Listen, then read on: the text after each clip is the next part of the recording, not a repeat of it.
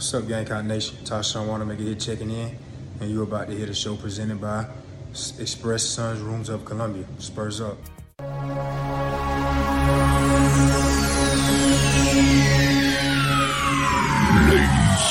and gentlemen, may I have your attention, please? The show starts in 10, 9, 8, 7, 6, 5, 4, 3, 2, 1, go. The electricity here in Columbia, well, has been buzzing loudly all weekend. Passion of the crowd in Williams-Brice Stadium is second to none. And the rave breaks out in Columbia. It is good! Gamecock fans, welcome home. See how it goes, but we'll be ready to go. It's time to root. South Carolina! It's gone! Touchdown! What a hit! He baked it in! Can you believe it? Gamecocks have won this game! Here are your hosts, J.C. Sherber. Oh, watch him celebrate now! Phil Molinex. My wife doesn't like hanging around losing. And Jamie Bradford. I'm going to tell him, you look like you joined Duck Dynasty.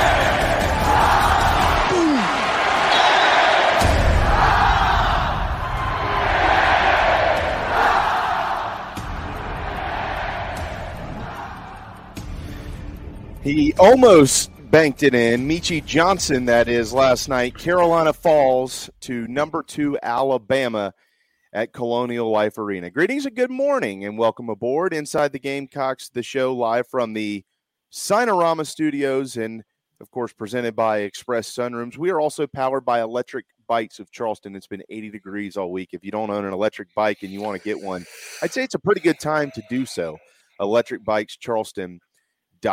JC, JB, Phil here until 1 o'clock this afternoon. We will be joined by a couple of guests today. The Mental Edge coming up in the second hour with a green screen that won't stay green for whatever reason here at my house. With Sawyer Nix, we've had to kind of bump him around a little bit the last couple of weeks, but we've got him today in the 12 o'clock hour.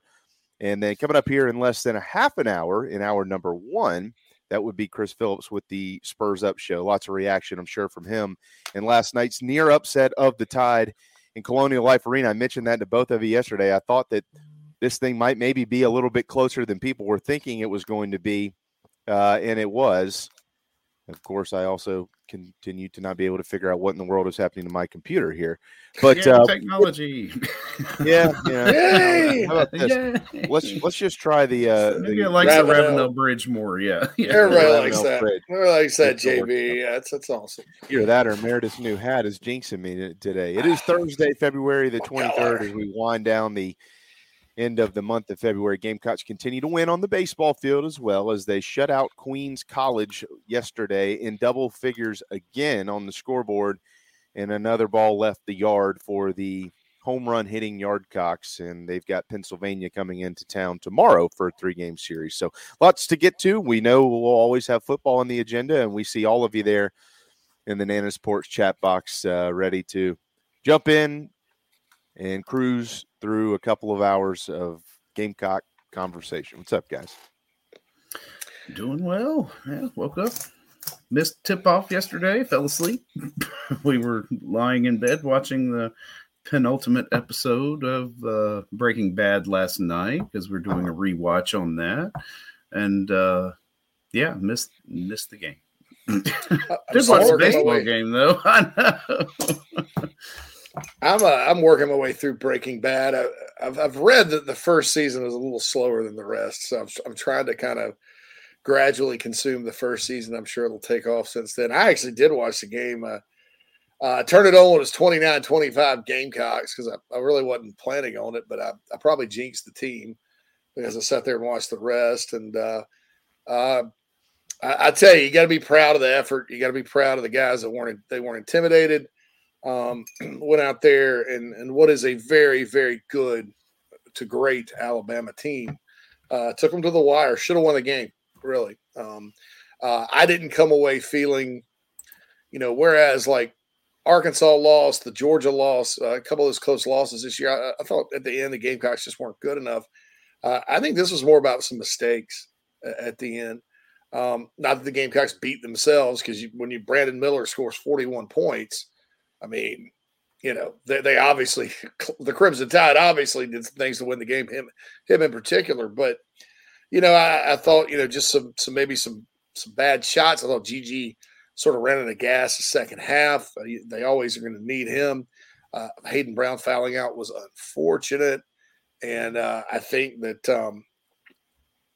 at the end of the day, it is something you can, take away and gain some confidence from, but it would have been better to shock the world. And that would have been a shocking upset, guys. I mean, that's the number 2 team in the net, I think, versus the number 243 team in the country with the net. And, I think too, if Lamont Paris had it to do over again, I think at the end, he's probably double teaming Brandon Miller and just making him pass the basketball to somebody else. And that's not to say somebody else couldn't beat them, but at that point, that guy is a special player. And I've, we know what's going on there legally with him. And, I understand the frustration with fans when you lose a game like that and you have a guy on the court that, depending on the school you're at or the scenario you're in, he may not even have to play.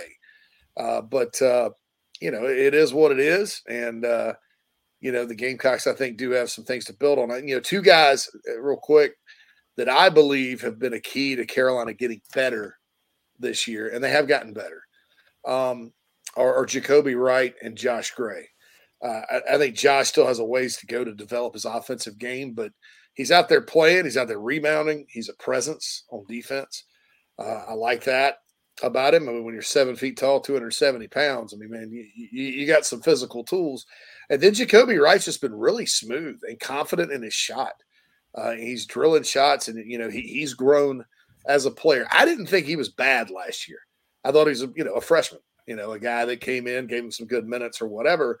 Well, now you can start to see him get more confident. And, he was a guy that in recruiting, everybody sort of liked, in-state kid, all that. And I think those 2 guys are big because those aren't necessarily 2 that I would expect would hit the transfer portal. You never know, especially in basketball. But, I think they're going to get those guys back next year. And you can build, around some of those guys, Zach Davis, the freshman, Michi Johnson, I'm sure will come back or go to the league, but I don't think he's quite ready for the league because he's already transferred once. So you're kind of starting to see it. I talked earlier, looking for hope, right? With the basketball program. Well, you're starting to kind of get hope because you look at some of these guys, and it's not just GG Jackson, who will probably not be here next year. It's some guys that are going to come back that if you play your cards right, hit the portal well, get some guys in there that can help. You could change the trajectory next season. And I think that's what most of us that follow this men's basketball program, it's a labor of love, has been over the years. We were rewarded one great March about 6 years ago, but those of us that follow this program, I think that's what we're always kind of looking for, is just hope. And last night did, in a lot of ways, give me hope about the future. Well, they weren't supposed to win the game. They weren't supposed to be in the game. They had a chance to win it. They were certainly in it all night. The end of the game, wasn't a big fan of what happened there, having GG kind of launch. I mean, if you're going to have somebody launch a 3, get the ball in Michi Johnson's hands. For God's sakes, he hit one at the end of the first half that he literally just stopped and popped from half court. Yeah. And they had a timeout to burn. I thought that was mismanaged there, unfortunately. Alabama, the play on which the Miller kid scored, you knew it was going to 24. You knew it was going to him. You knew it was going to him as the game continued to go along. When they needed points, that's where they were going. The switch didn't happen. Verdonk got his feet tangled up. He didn't get there in time, or else he would have been in position to maybe take a charge. And so obviously that was, I don't know if it was a mistake or just a misstep or what it was on defense. So those are he's not that fast. I mean, he's not that quick. No, he's not. I mean, to your point on Josh Gray, he's developed great. I love watching him play. I really do. He's probably my favorite kid to watch play. He's enjoying it finally, and it's awesome. Jacoby Wright, You know, they did all this without Chico Carter too, their best 3-point shooter, technically by percentage, who wasn't able to play last night. With all that said, you know, I this is the first time I've said this, and I only say it when I mean it. Pretty disappointed in what I saw in the second half from G.G. Jackson. Just don't like it. I mean, look, he's maturing. Okay, he's maturing. I think. I hope he needs to. When you have a half like you did in the first half, they're going to focus to shut you down in the second half. And Seth Greenberg said it last night, and then he said it again. And you know what? He said it a third time. I was texting with Mike Morgan about this earlier. You have got to find other ways to impact the basketball game when they focus on you. That's what the great players do. All right. Clearly in the first half, it was personal for him, and I don't blame him. You know, freshman versus freshman, two of the top freshmen in the country. At one point in time, they were kind of going back and forth, trading buckets. That was neat and fun to see. It's very rare we see that in Colonial Life Arena, where Carolina presents a freshman that is in the same ballpark as one of the other elite players in the country. And you could tell it was like, hey, look, you can score, I can score. You can score, I can score. You could see it in the second half, gassed or not. You got to find ways to impact the basketball game. He did not do that defensively. He took lazy shots. There was multiple times where there was guys wide open, and he decided he was just going to take it in one-on-one without even passing the basketball. You can't do that, you know. And you can or you cannot blame the game on that. You know, at the end of the day, they lost by 2 points, and there was a few things that go into losing a game like that. I'm not blaming the loss on G.G. Jackson, but I'm saying that his impact in the second half was minimal. And I don't think he did a whole lot about it. There were times when he was going down the floor when he didn't get the ball, and you could see him visibly frustrated. Well, you might not get the ball every time because they're focused on you, and there's 3 other guys on the floor right now that are hitting shots, dude. You know, like, don't you want to score? Or is it just about you scoring? I mean, so I was frustrated watching that. I don't like seeing that in any sport. It is about the name on the front. It is not about the name on the back. And for the first time all year, there was at least a piece of me watching him play where I was like, okay, that's enough. That's enough. You know, I've had enough. If you can't score, you can defend. And that's one thing that we always saw out of Frank. And we know that Lamont teaches and preaches this too. And it's going to happen in his program. You will defend, period. Like, you will defend or you won't play. And last night in the second half, at times, I felt he was very lethargic in what he was doing as a team basketball player. And that's unfortunate because they had a chance to pull one of the more stunning upsets that we've seen in a long, long time. Yeah, it would have been, basketball upsets like that are pretty rare, especially, you know, with a team like Alabama. Gosh, I guess I could compare it. Wake Forest one year was not that good. Bob Stack was coaching them. It was before Dave Odom even got there. And one night on the Jefferson Pilot ACC game of the week, that's why folks that are wondering why people in the upstate follow ACC basketball still, it's because it's all that was on. They went into Winston-Salem, North Carolina had an 80-65 lead and lost. And that was a shocking game because Wake finished last in the ACC.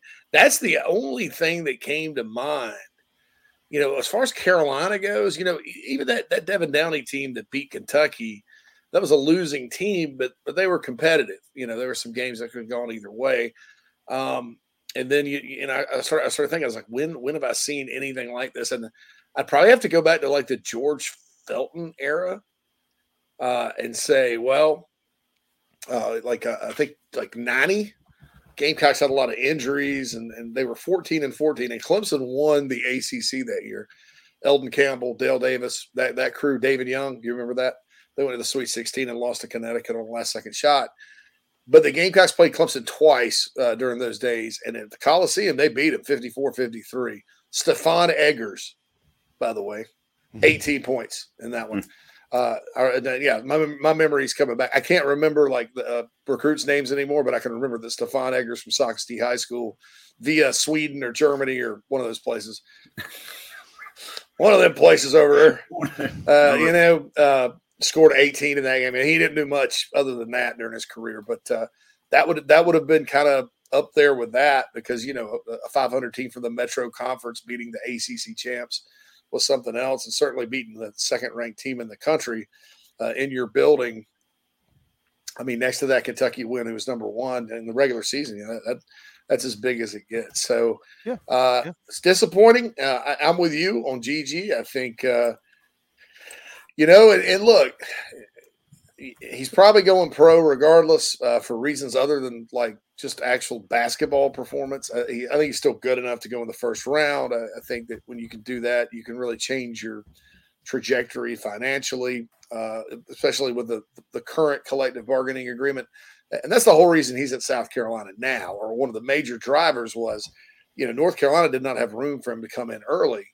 So he'd go to South Carolina, graduate high school early, and then declare and get to the NBA before the new collective bargaining agreement. And I think that's still the plan. But certainly it's a team sport. And when you don't play team basketball, you don't help yourself individually because you're sitting there trying to force things yourself when other guys are open. What you have to do is make people pay for it. It's just like football, or any sport. One guy's getting shut down.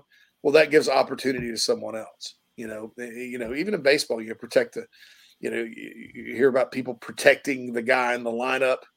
You know what I'm saying? One guy's getting kind of all the focus, the other guy before him or behind him can make up for it. So that was disappointing because it could have been for him last night. You look at the first half and you go, wow.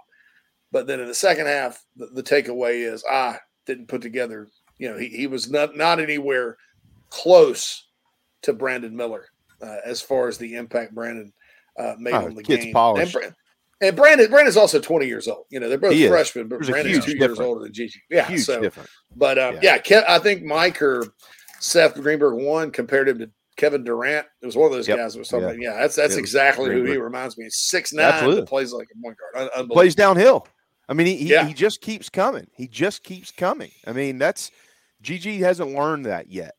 He hadn't figured that. I'm not criticizing him. And I'm not a basketball coach either. Don't take me for some version of Coach K. It's not what I'm saying. But we do have eyes. We understand that. Like, good players attack. And he hasn't quite learned. If he had a little bit of the, like, is attackability even a word, like Michi kind of does, he'd be a more complete player.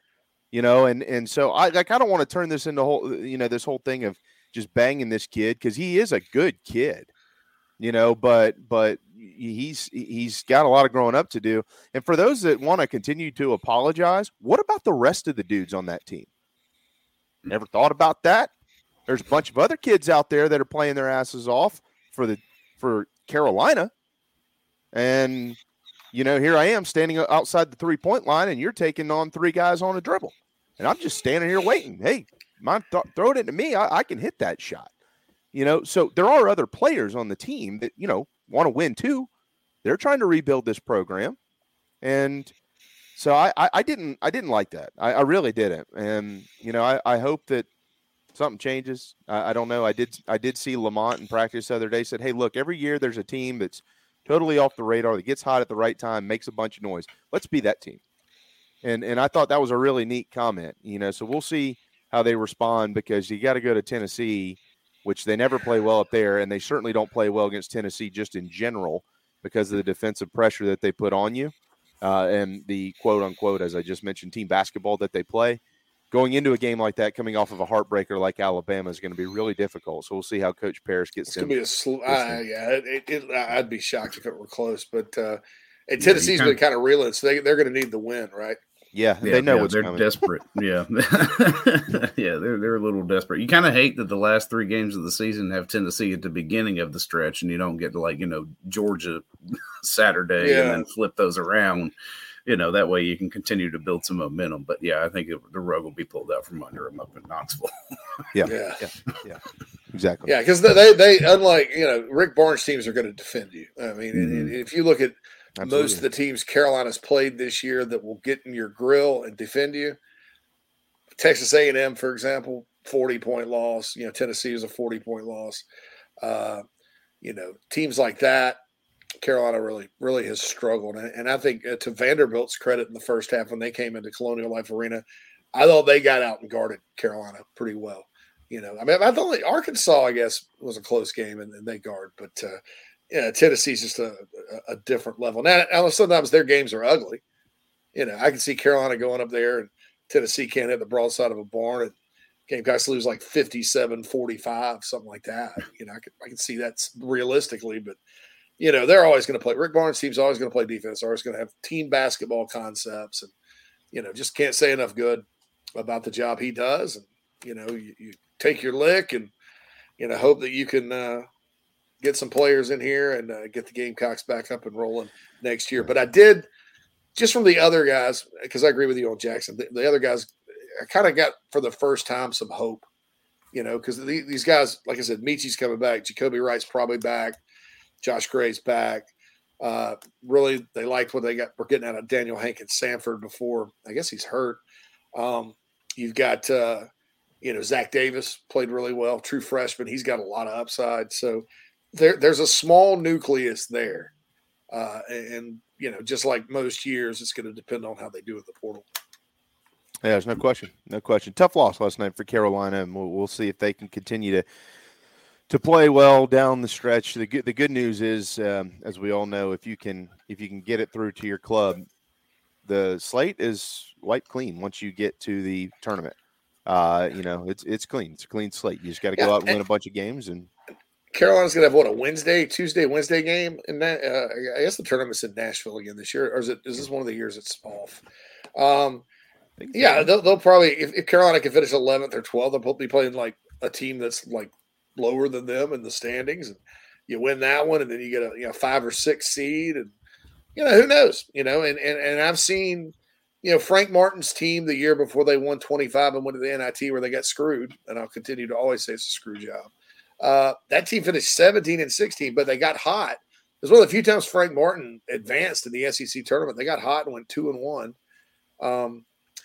Clinched that winning record. Would have been an NIT team had the rules not changed, and that kind of set them up for the next year where they went out and started winning. So I'm certainly not predicting that for this bunch because so much depends on the transfer portal. But I think that sometimes making a run late can facilitate confidence heading into that next season.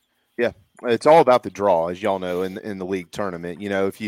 If you want to, the teams that you don't match up against, Tennessee, for instance, like you don't want to have to run into those guys in the second game or the third game. You want to make sure they have enough opportunities to get knocked off before you move on. You've beaten Kentucky.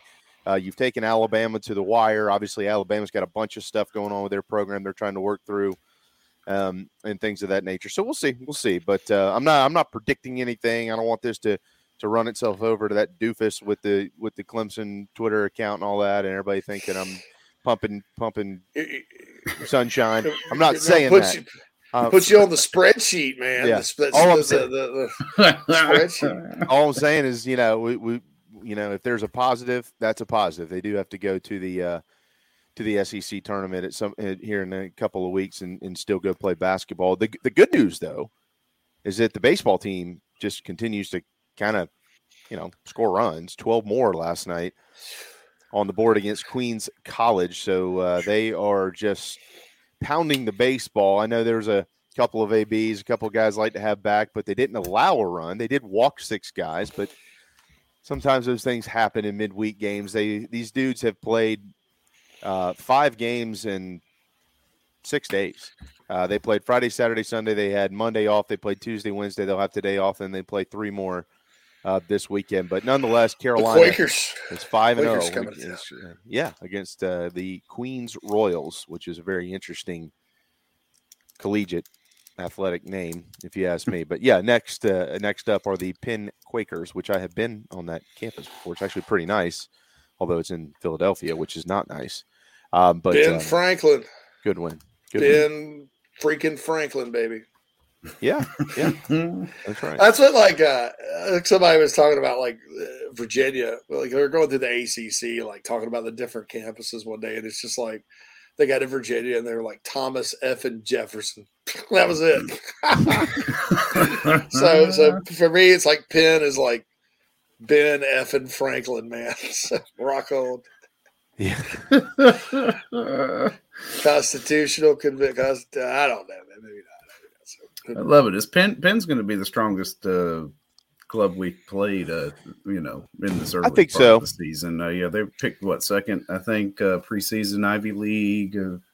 Should be a decent team. They were pretty good last year, actually. Mm-hmm. They beat Texas A&M in Aggie land.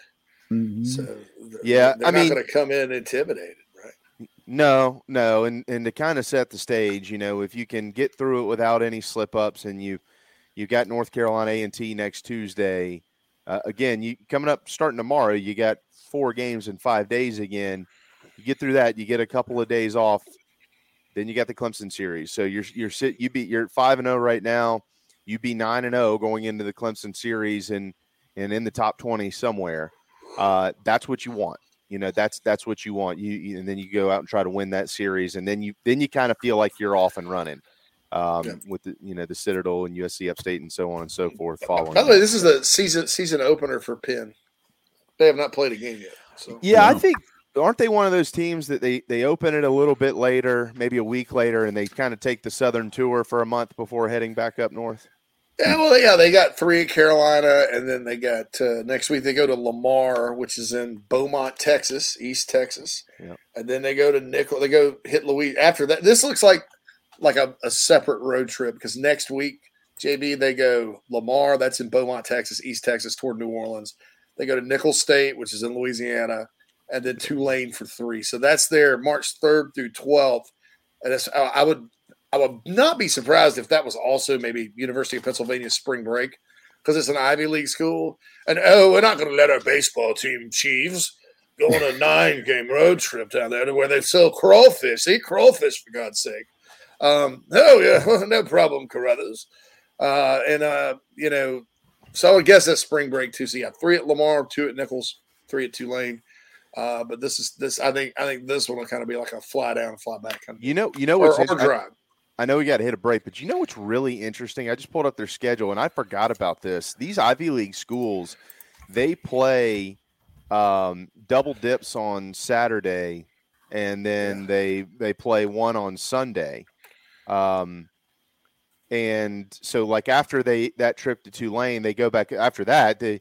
God bless them. They're never out of the Northeast again. Pennsylvania, New Hampshire, Rhode Island, New York, yada, yada, yada. But they play the double dips. So they'll have Fridays off, and then they'll play, I think it's 2 7s on Saturday, and then mix in a 9 on Sunday before hitting the road wherever they go. So I've always found that weird. I don't like it. You're actually seeing a lot of that now, like in the SoCon. In places like that, I don't like it. I don't think it's good at all. You can't bring a guy back in game 2 that you only threw for 10 or 15 pitches in game 1. But it is pretty interesting. So we'll see what type of brand baseball they bring this weekend. Yeah, should be. It's not going to be as easy, I think. Of course, I thought UMass Lowell could present some problems with the way they run the bases, and then Winthrop's always. It's probably not. My guess is not the strongest Winthrop team ever, but they've given the Gamecocks fits over the years too. So I mean, so it may not even matter. But I think that Penn's success last year at A&M probably that's a good for Mark Kingston, Monty Lee, Justin Parker, the coaching staff. Probably a good kind of like, hey guys, you don't want to lose to these guys because they're tough. Let's be on our A game a little bit better. I think sometimes it's good when a team like this has had some success that it kind of gets your guys' attention a little bit. It is time for a timeout, I believe, right, Phil? Yeah. Okay. Yep. We'll hit it. Chris will be in here soon. Okay. Yep. So we'll hit a quick timeout, and when we return, the host of the Spurs Up Show, Chris Phillips, joins us on Inside the Gamecocks of the show. The preferred sign partner of Gamecock Athletics is Signorama Columbia, and they should be yours too. A full-service sign company that handles design, production, install, and service, Signorama Columbia has helped to bring to life the perfect vision for so many all across South Carolina. Owned and operated by proud Gamecock alumni, they can handle all types of signage, including interior and exterior, vehicle graphics, and more. Go to Signorama.com and find the West Columbia location, or call them at 803-407-9284. Bring your brand to life with Signorama Columbia, and go Gamecocks. Are you looking to buy a new home? Kevin O'Connell with Union Home Mortgage is a local mortgage expert and Gamecocks fan servicing North and South Carolina. Whether you're buying a home, building your dream home with new construction, or turning your equity into cash, UHM's world-class service will ensure you find the perfect mortgage to achieve your home ownership goals. Call Kevin at 803-906-0244 or visit UHM.com today. Union Home Mortgage is an equal housing lender. NMLS 2229, LONMLS 1772182. Gamecock Nation, JB here, and I'm here to tell you about my new favorite painting company, A Couple of Painters. These guys are the best. Gamecock fans and excellent painters, and by far the best and easiest quote I've received. They're licensed in both South Carolina and Georgia. They offer 10% off for military, repeat customers, or if you heard it on the show, commercial and residential painting, deck, fence, and cabin staining, cabinet and furniture refinishing. They'll even remove popcorn ceilings and wallpaper, and they offer pressure washing. Find them on Facebook or call 803-522-6832. A Couple of Painters, proud partners of Inside the Gamecocks, the show. Man, are you sick and tired of your business computer guy? Yes, he takes forever to call me back and doesn't always respond to the requests. Yeah, same here. I'm paying him good money. I constantly have issues, and I'm worried he's not backing up my network and securing it properly. Oh, I feel that, man. My head hurts, but I have a good lead on a good idea. I'm calling your boy Matthew Odom today from Heritage Digital. Heritage Digital is an IT firm that specializes in making sure your IT network runs like a dream. If you have 1 or 500 employees, it doesn't matter. They do it all for one monthly fee and have clients from South Carolina all the way to California. Yeah, I heard that monthly fee's low too, so I don't know why I didn't even think of that. Do you have 843-699-1001 as Matt's contact number? Yeah, man, I sure do that. Or you can go to heritagedigital.com. Man, I hear they do a no-cost assessment. Boy, this will help me. Yeah, I bet. I'm getting on that and encouraging everyone else to do the same. Heritage Digital, 843-699-1001 or heritagedigital.com, a proud sponsor of Inside the Gamecocks, the show. This is former All-American shortstop Drew Meyer, and you're listening to Inside the Gamecocks, the show. Go Gamecocks.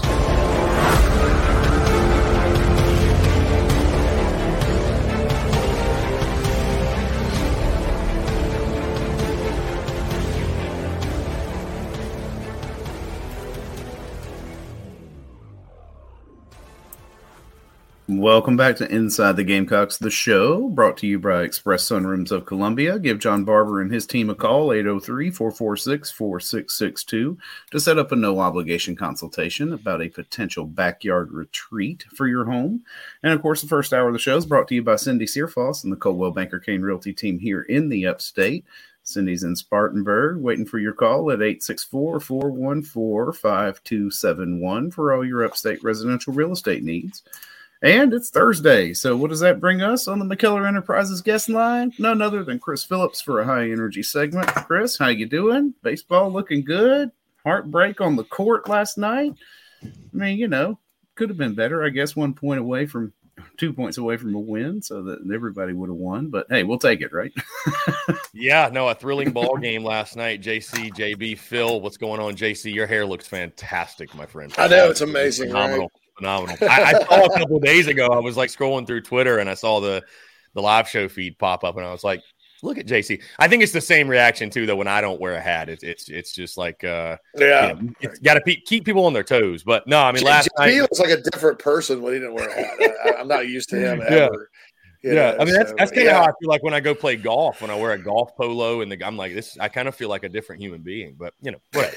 Anyways, man, it was a thriller last night. You know, unfortunately, we've sort of become numb to the heartbreak, I think. But you know, it's interesting and not trying to like wear garnet glasses, but I really came away from the game encouraged, to be honest with you, because I didn't have high hopes or expectations. I thought Alabama was going to come in and kind of have their way. So to see South Carolina, I just feel like, you know, there's glimpses of hope. You know, you're looking for positives. You're trying to draw positives from year one and Lamont Paris and what he's building. And I think maybe it's a game like last night that you can kind of look at and say, okay, like, you know, this is Lamont Paris can do this here. You know, if he's taking the guys he has on this roster right now and putting together that kind of effort. And I think, you know, again, is the bar low? Certainly, sure, whatever. But, the guys haven't quit on the season, and he's keeping them getting after it and playing well. And you'll have one more opportunity to win on your home floor, obviously, against Georgia next weekend. But, certainly a tough one, man. And I didn't have a great feeling when it went to overtime. You just kind of felt like the better team's probably going to win. But, again, kudos to them. It felt like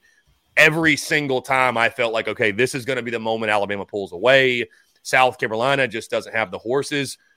You kept fighting, right? Michie Johnson would hit a big Jacoby Wright would hit a big shot. G.G. Jackson, Hayden Brown, you'd get a big stop defensively. So, it was heartbreak. It was really tough. We can talk the whole – and I didn't spend a ton of time talking about the whole Miller situation because the bottom line is he played. It doesn't matter what we say. He played. A tough one for sure. But I was proud of the effort and the resiliency in the fight. And then, like you said, man, on the diamond, who could have seen this coming, right? The team hitting 374. Just an incredible start of the season. The pitching's phenomenal. Everything is good. So far, so good. And it's going to be a really fun weekend against the Penn Quakers. I think will be your best or your stiffest challenge of the season thus far. Going to be a lot of fun at Founders Park this weekend, but a great start for sure on the diamond. Yeah, no doubt, man. I think you made a good point because there was a couple of times later in the game last night when Bama would go up 4.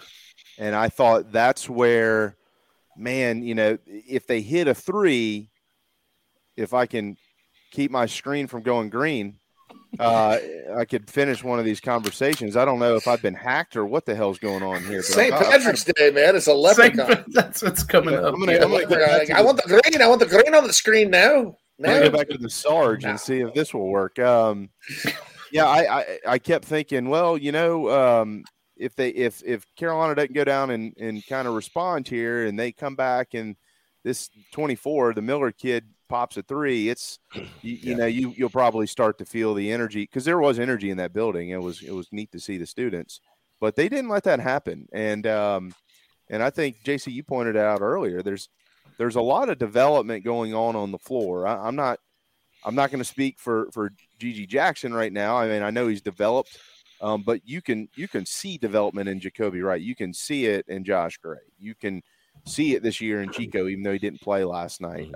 Michie has come a long way with just how he's handling the basketball team. Technically, this team should be on his shoulders, and he's come a long way. So, yeah, I'm with you. I think Chris, what I'm really interested to see is how Coach Paris will get these guys up off the mat because it's not like the next game is Ole Miss or LSU. They got to go to Knoxville, and this is a bad matchup for them.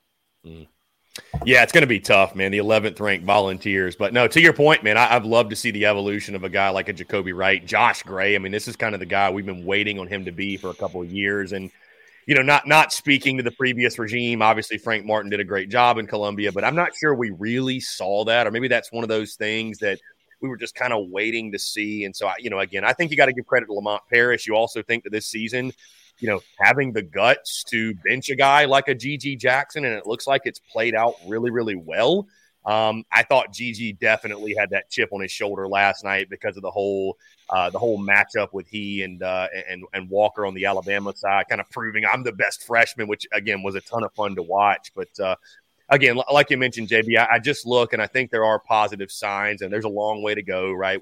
He's got to build out his roster, and I'm sure they'll hit the portal once again, what have you, and try to gather the pieces. And, I don't know exactly how far away South Carolina basketball is, but again, it is performances last night that make me feel optimistic that, Paris can get this thing rolling. And once he builds out this roster a bit, like you said, we've seen the development and we're starting to maybe see some improvement. And, certainly you'd like to see that translate into wins. And you're right, responding, right? Because you can, if you come away dejected and you hang your head and, you don't need to allow Bama to beat you twice. Tennessee can beat you without any help, right? So that's going to be a tough game, obviously, at their place. But, it'll be interesting to see how you close out the season. And going in the SEC tournament, I think South Carolina could actually be a scary team, if you will. Could be a dangerous team. So you got to try to pull those positives from year one. But, all in all, I will say seeing the evolution of a Jacoby Wright has been a lot of fun. That's a guy that I've loved watching the games that they got on campus. And, to see him hit big shot after big shot last night was incredible. So,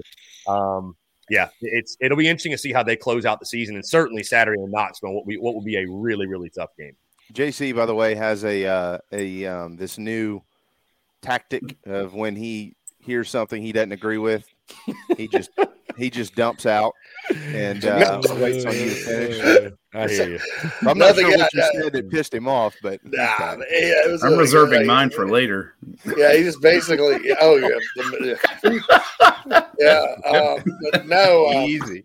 No, I actually agree with Chris completely because it like the word hope, because I've just been lacking it about the whole men's basketball program the whole year. I mean, it's frustrating as all get out to see them beat a team like Clemson, and Clemson is a good basketball team this year.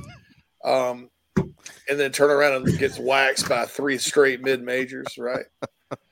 So what? I'm just laughing at Phil. Phil's like a snake, man. He's there. And I got that. He slithers, and you're like, but no, but I think when you look, and it hit me last night, I was like, this is Jacoby Wright really started playing better about 3 or 4 games ago, and hitting shots. He's confident in his shot. He was a pretty relatively highly regarded recruit, when Frank got him. I think a lot of times in basketball, we rush guys, if they're supposed to be good. If they're not good as freshmen, we just kind of toss them away. But he's come on. You mentioned Josh Gray. I think this offseason for him is going to be huge in terms of developing more of an offensive game around the rim. But, hey, he couldn't do much of anything. He couldn't even grab a rebound last year at 7 foot 270. So he's hitting the boards, and that's step one to your foundation. And then, of course, Meechie Johnson doesn't have another transfer, so I can't see him hitting the portal or going pro. I think he'll be back next year. That's the catalyst. So you're starting to look at it. Zach Davis has done some nice things, and you're starting to look at it and go, hey, if they can get 3 or 4 guys out of the portal and hit on them, good basketball players. Yeah. And then you got the transfer from Coastal who had to redshirt this year or whatever with the injury. Maybe you could put something together. And I think playing well down the stretch of this season, Chris, and see if you agree with me or not, as we've talked about before on your show and here, could help get the nucleus of this team more confident. That way when Lamont goes and gets some help for these guys, you have that core leadership that it facilitates through that, and it'll be a more confident basketball team taking the court next season.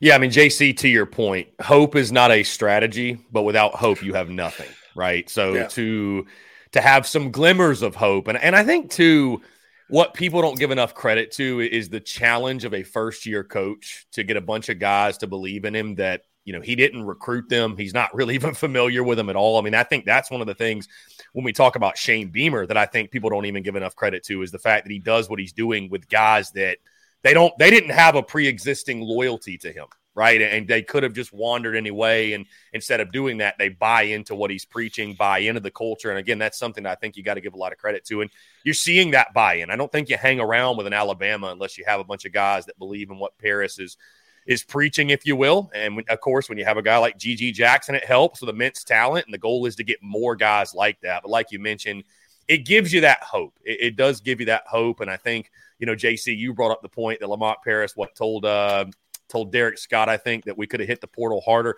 I don't think that should be an issue this time around. I think that should be a learning lesson, and they should absolutely hammer the transfer portal for all the top talent they can get because it certainly benefits a school like South Carolina. But no, it does give you hope moving forward that you can continue to make progress. And I don't think I think something that maybe benefits Lamont Paris is the expectations are going to be very fair.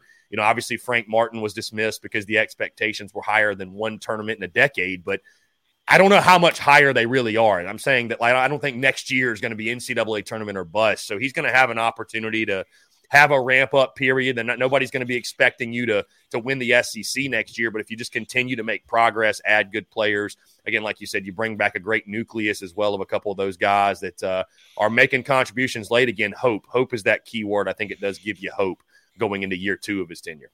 Yeah, you mentioned Derek. Derek told me before the season, I was up in Columbia. He said Josh Gray is literally one of the nicest people he's ever met in his life. He said he's like a big teddy bear, and if he could get meaner, it would benefit him well. Well, he has gotten meaner. You could see it out there on the floor. I'll tell you what else is mean, Chris. He's from Brooklyn, New York. How's he not mean? Well, it didn't make any sense. He's from New York. He's from the city. I agree with you. Me and Matt Campbell were sitting. Matt looked at Derek and was like, "Mean." 7 feet tall. He's 300 pounds almost. How soft can he get? He said he's a pretty nice kid. So we only at South Carolina do you recruit a 7-footer from New York City. Yeah, this is the nicest guy ever. Hey, what's up? Chris Silva, give him a BB gun, he'd turn him around quick.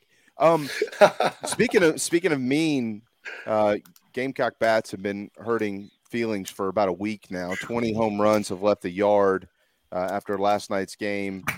It is probably the most difficult stretch so far this year with Penn coming in this weekend. But, we've had a lot of conversations that all actually end the same over the last couple of weeks, Chris. We've talked to Coach Kingston. We've talked to Monty. We talked to Coach Lake yesterday. We talked to Wingo.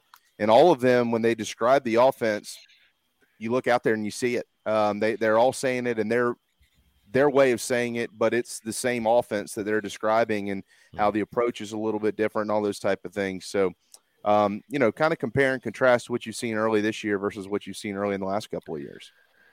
Yeah, the approach is definitely different in a positive way. And you look at this weekend against Penn, JB, I think you bring up a great point. This will be the best competition you face at this point. And I don't want to anoint Penn or anything like that because you're going to get into the SEC, which is the best of the best. But you look at the Quakers, they had an RPI that floated in the high 40s, low 50s last season, took 2 of 3 against Texas A&M to open the season, a Texas A&M team that went to Omaha.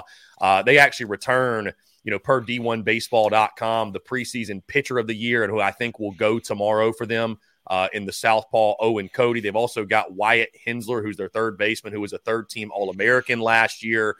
They're projecting him as the player of the year in the Ivy League. They had 10 guys named to the All-Ivy League team last year. 6 of those return. Basically, their entire infield, except their second baseman, is back. So they're a veteran ball club, and they'll come into Columbia expecting to win. I think what's interesting, too, this will be opening day for Penn tomorrow. They haven't played a game yet. But back to the approach, JB, when you look at that, I think to Kingston's credit, a lot of what he said in the preseason, I'm sure what he said to you guys, it's come to fruition. I mean, it just looks like a lineup full of veteran dudes. It looks like a bunch of guys. They're not fazed by the stage. They have a plan. I'm seeing a lot of calm approaches. I'm not seeing the guys swing at a lot of bad pitches. I feel like guys are getting their pitch, and when they do get it, and if the pitcher makes a mistake, they're hammering it. They're not missing very often, right? But it's a lot of under control swings. Again, it feels like guys are going up there with a plan, and we'll see as the competition ramps up, right? It's much tougher to have a plan against Paul Skeens throwing 99 miles an hour, Florida Sunday guy throwing 97, and that's when you make the adjustment. That's, guys, one of the biggest things I'm looking forward to or looking for in the Penn series because, to your point, JB, again, the approaches have been so great to this point. The patience, I think, is what really stands out to me, and I think that's the biggest difference because, some people look at this group and they say, it's 2021 all over again with the 20 home runs, but it just doesn't feel the same, does it? I feel like it's not this feast or famine approach, right? South Carolina, they're working counts. They're getting on base. I mean, you look, I think you've drawn, I've got the numbers pulled up here, 36 walks, and you've been hit by pitches 19 times. You're 510 on base percentage. So, I mean, you think about it, you're getting guys on. I've seen a lot of 2-out hitting. I've seen situational hitting, just a lot of things we hadn't seen in the past, right? And again, that comes from guys like a Will McGillis who have been on the stage before, Gavin Cassis, who has played SEC baseball before, guys that are a year older in your LeCroys and Messinas and Hornungs, and it just looks like a much more older, mature group of hitters. But against Penn, right, you're not going to score double digits every single game. It's just unrealistic. I just want to see the consistency in the approach. That's what I'm looking for, right? Because you don't need to score 10 runs a game. Your pitching staff's pretty damn good, too. They've been overshadowed their start of the season because the offense has been so good. But I just want to see consistency in the approach. Don't get out of yourself. Don't try to do too much.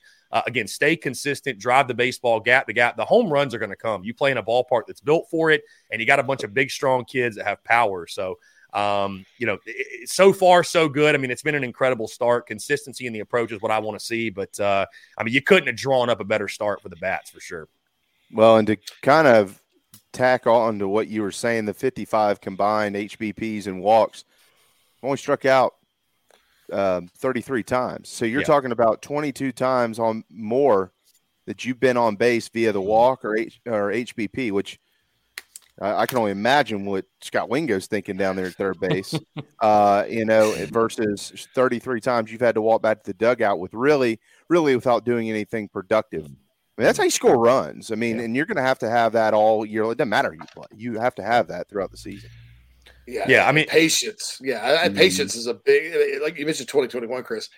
To me, and see if you agree, that 2021 team, Wes Clark was crushing it out of the yard, and they had guys that could hit that, but an awful lot of strikeouts even after that hot start, hitting the long ball, I thought. Yeah, and I think that's what's going to pay off in SEC play, right? Because, scoring these gaudy numbers, it's not about beating UMass Lowell. It's not about beating Winthrop, Queens. It's not even about beating Penn. All due respect to everybody you play. It's about showing positive signs that will carry over into SEC play. And so getting guys on base, stealing bases, being productive at the plate, no matter the situation, right? The home runs are going to be there. You play at South Carolina, right? Like, you have power. You have the ability to drive the baseball. You're probably not on this roster if you can't do that. But when you're not hitting home runs, being productive and finding ways to score and finding ways to win. I've also seen JB and guys, I've seen South Carolina take advantage. Hey, when a team makes an error, they walk a guy, you punish them. And that's what you should do as a group of hitters, right? And in the SEC, that'll be at a premium. You face a guy like a Skeens. I keep mentioning his name, but because LSU's the talk of college baseball. But you face these big-time Friday night guys, it's going to be tough to score runs. You're not going to score double digits. You might have to win a game 2-1. So when a guy gives up a walk, they make an error, you got to be able to take advantage of it, get him over, get him in, what have you. And so, again, I'm excited for what we've seen. Again, it'll be really interesting this weekend to see the competition ramp up a little bit. But I have picked the sweep because, guys, the good news is this. Even if you don't score 10 runs, I mean, this pitching staff's been lights out. I mean, they're as good as advertised. And, I think they'll do it again this weekend. So, but it's been a lot of fun to see the sticks. And I think you got to give a lot of credit to Monty Lee and Mark Kingston. The approaches have obviously, there's been an adjustment made there, and it's paying off major dividends early. 1.4 team ERA, 1.4. Yeah. Oh, nasty. And limiting the walks. That is the big one. Limiting the walks. The leadoff, Tommy Moody hates leadoff walks. That's just one thing I've noticed about him. Leadoff walks, 2-out walks, a cardinal sin. Not a lot of them. All right, Chris, we know you got to roll and get on. I'll see you at 1:15, bud.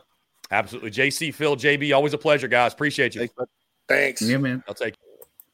All right, we got to hit a break. Come right back to wrap up hour number 1 of Inside the Gamecocks, the show. I'm JC. He's JB. He's Phil. That was Chris Phillips from the Spurs Up Show, and we'll be back after these messages. I love the smell of napalm in the morning. Easy. He's got a tiger by the tail, he has. He better hang on, too. People have spoken. Nana's Porch was voted the 3rd best food truck or trailer by the Charlotte newspaper Public Poll. Also, their pimento cheese took 3rd in a contest exclusively for products made in the state of North Carolina. I will let Noah Hall tell you about the rest. Nana's Porch, Southern cuisine with an uptown twist.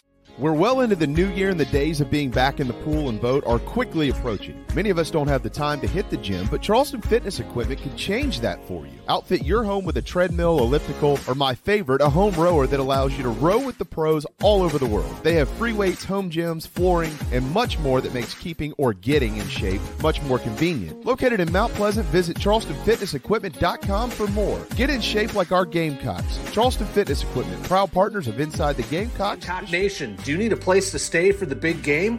Many hotel booking engines keep all the commissions, but at Fan Plans, you support Inside the Gamecocks, still earn your hotel loyalty points, and you receive an email with direct confirmation from the hotel.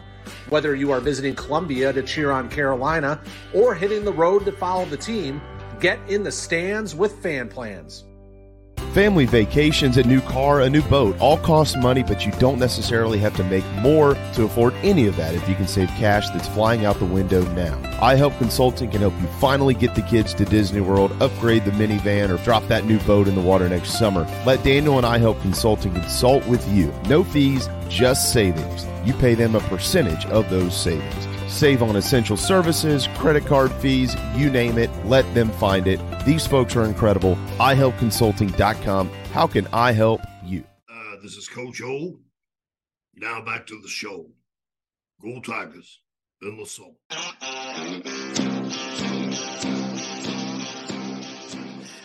All right, 11:55 towards the end of hour 1, hour 2 coming up. The Mental Edge with Sawyer Nix will be in that. If you want to have a makeover in your home, maybe you've got a Gamecock room or are wanting to have a Gamecock room you need to hop on Facebook and check out a couple of painters. Like, don't find two painters. I mean, like the business, a couple of painters. They paint our show, Garnet and Black Daily. They will paint your room Garnet and Black. And right now they're doing a giveaway to do so. On March 1st is when they're going to select a winner. If you're in South Carolina, if you're in Georgia, you qualify for this because that's where they're licensed and insured. The whole state, not just parts, the entire state. So if you're on Facebook, make sure you pull up a couple of painters and you'll see the link at the top of the page. Message them with your name, phone number, and email. And they will let somebody know here in just a few days who the winner is. So really excited for that.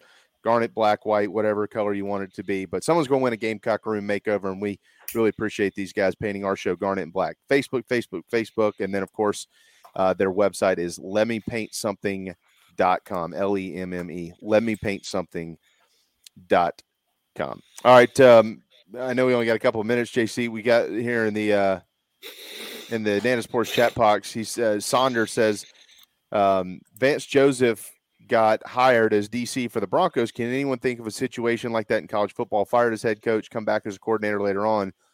Yeah, it happens at Alabama about every year. They recycle them down there pretty good in Tuscaloosa. Yeah, Nick Saban, if you're a fired head coach, generally you're going to land on his staff somewhere as an offensive coordinator or defensive coordinator. We mentioned Wade Phillips, too. Look, how many jobs did Norv Turner have? Now, Vance Joseph, so college football, it's harder to get back in. I mean, Will Muschamp and Ed Orgeron are like outliers, and a lot of schools, it hadn't always worked out when you rehire somebody that's been fired someplace else. It didn't work out with Muschamp at Carolina. I sort of thought it would. The reasons were different. It worked out at LSU for Orgeron for 1 year, and then he was just like, oh, well, I think I'm going to go to the beach and enjoy this. Ron Zook took Illinois to the Rose Bowl and then got fired because he had been fired. Jerry DiNardo took the Indiana job after getting fired at LSU. So I just can't. It happens. I just can't think of. I can't think of somebody that who's now. Look, Tom Herman hadn't gotten back in. I tend to believe Tom Herman at the right program can win large. Sure. I'm stupid. Guys, just go ahead and say it. I'm stupid.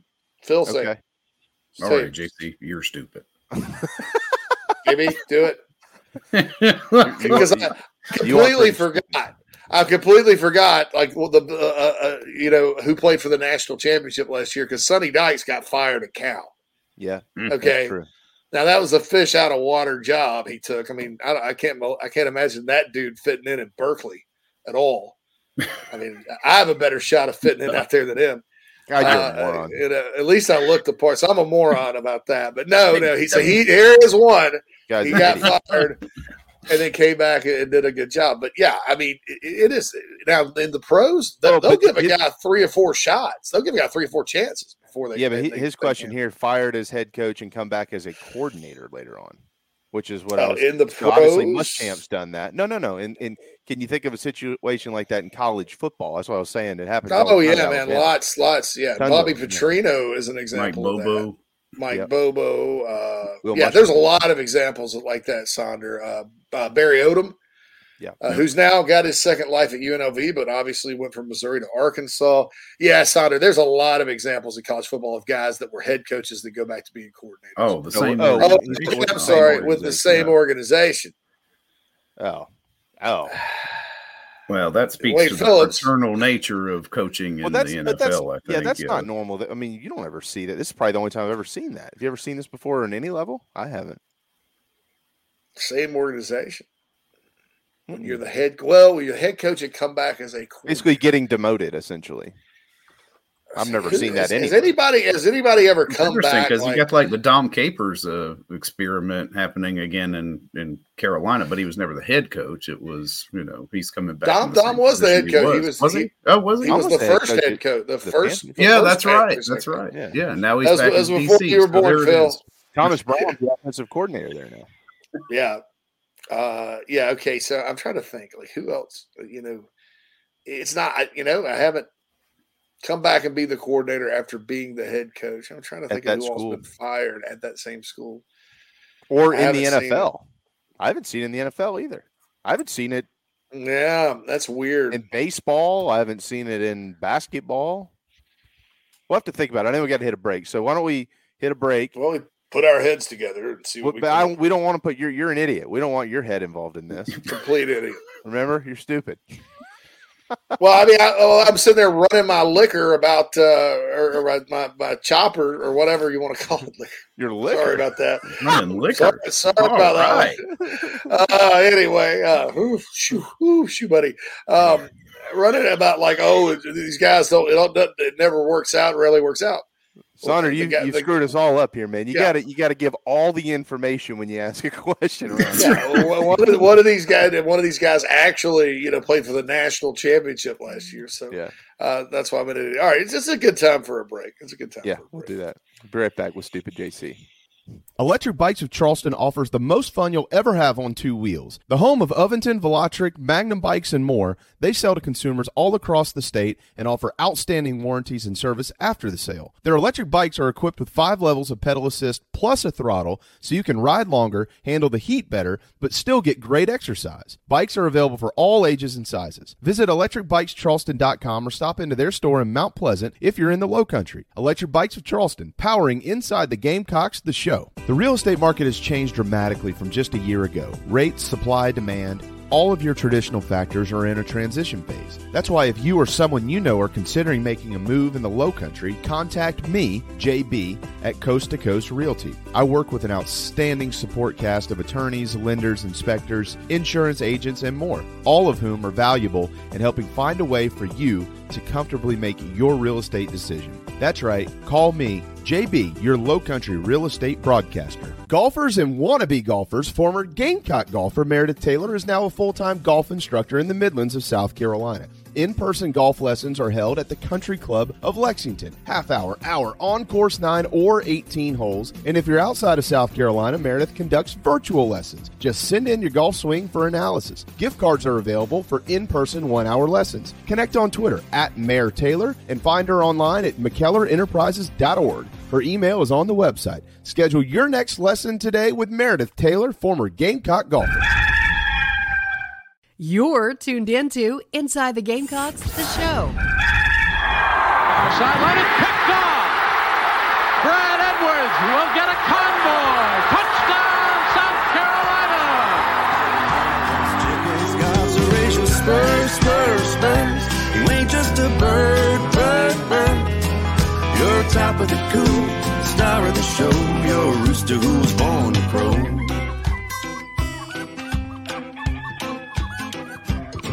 Well, I bet you wonder when you win or lost a step or two. Welcome back, everybody, to Inside the Gamecocks, the show.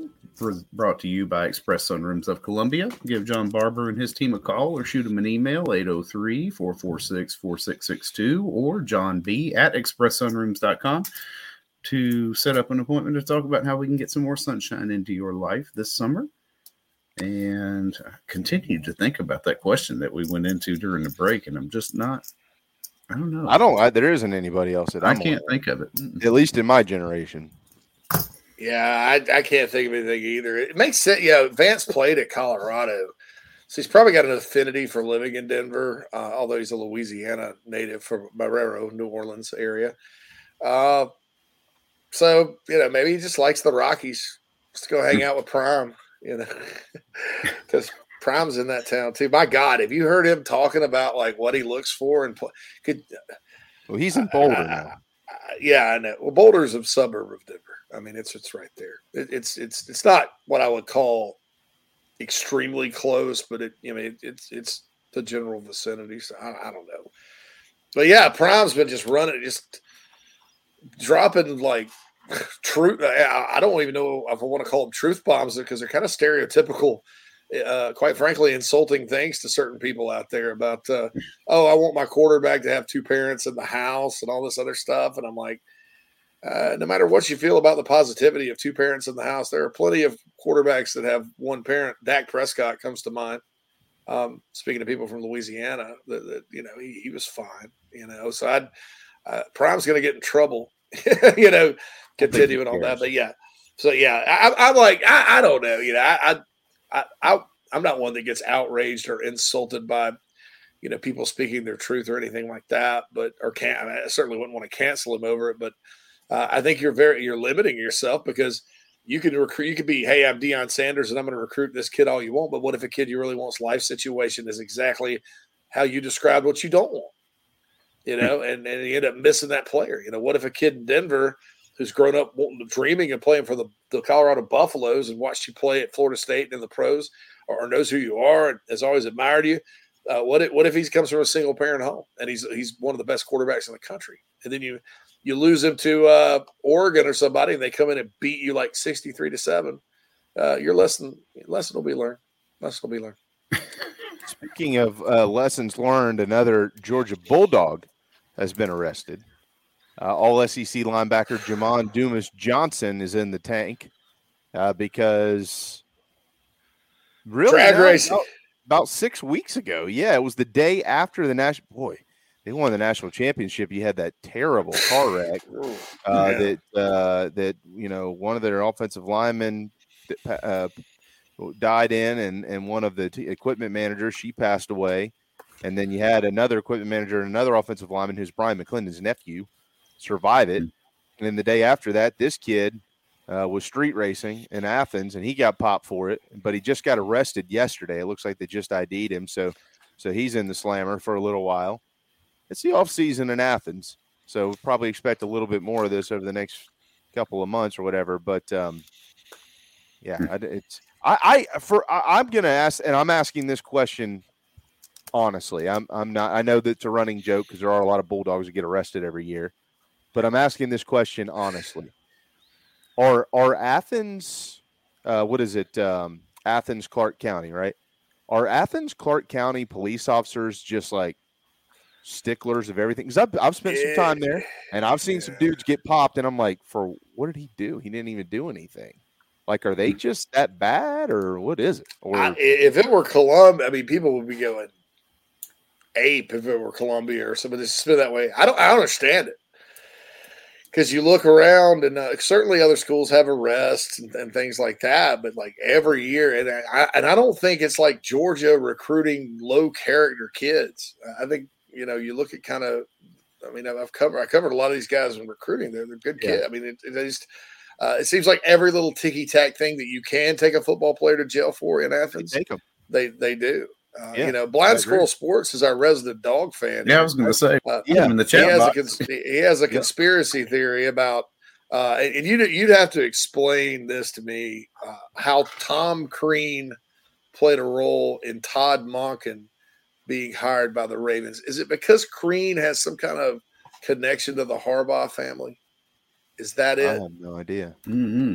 I don't know. I'm just trying to figure out. Crean, of course, is the failed former Georgia basketball coach. So it was a successful one at Marquette. Oh, wow.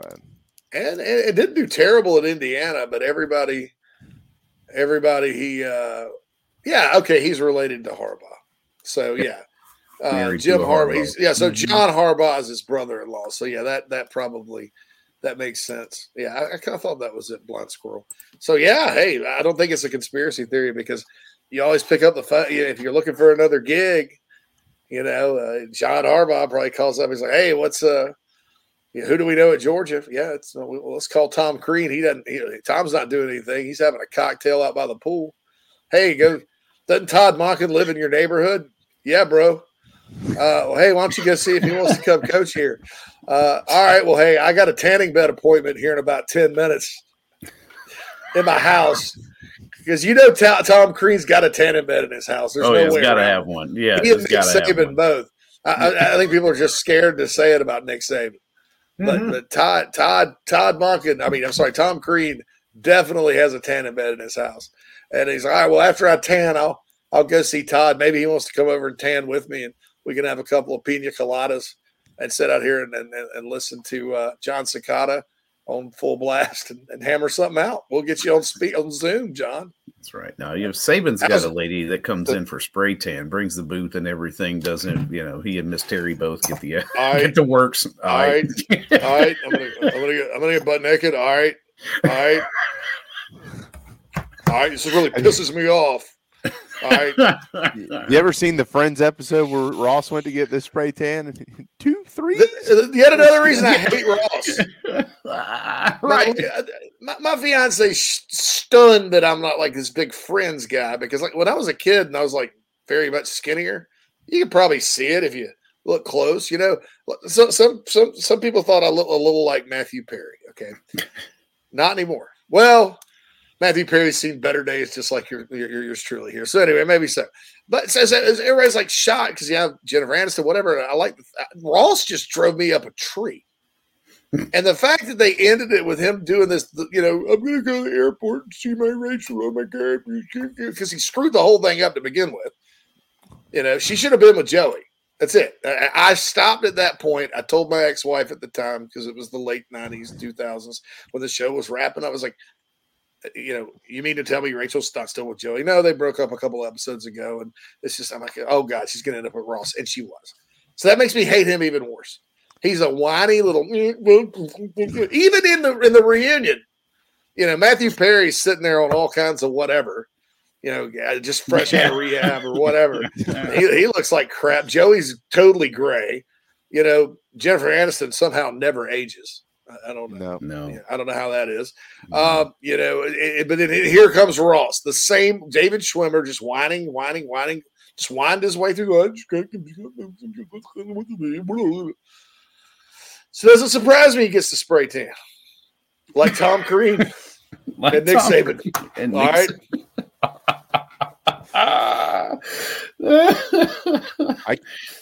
Our nation is now boundlessly vanitized. I don't know how there's so many guys that constantly break it off with Jennifer Aniston. Doesn't make any sense to me.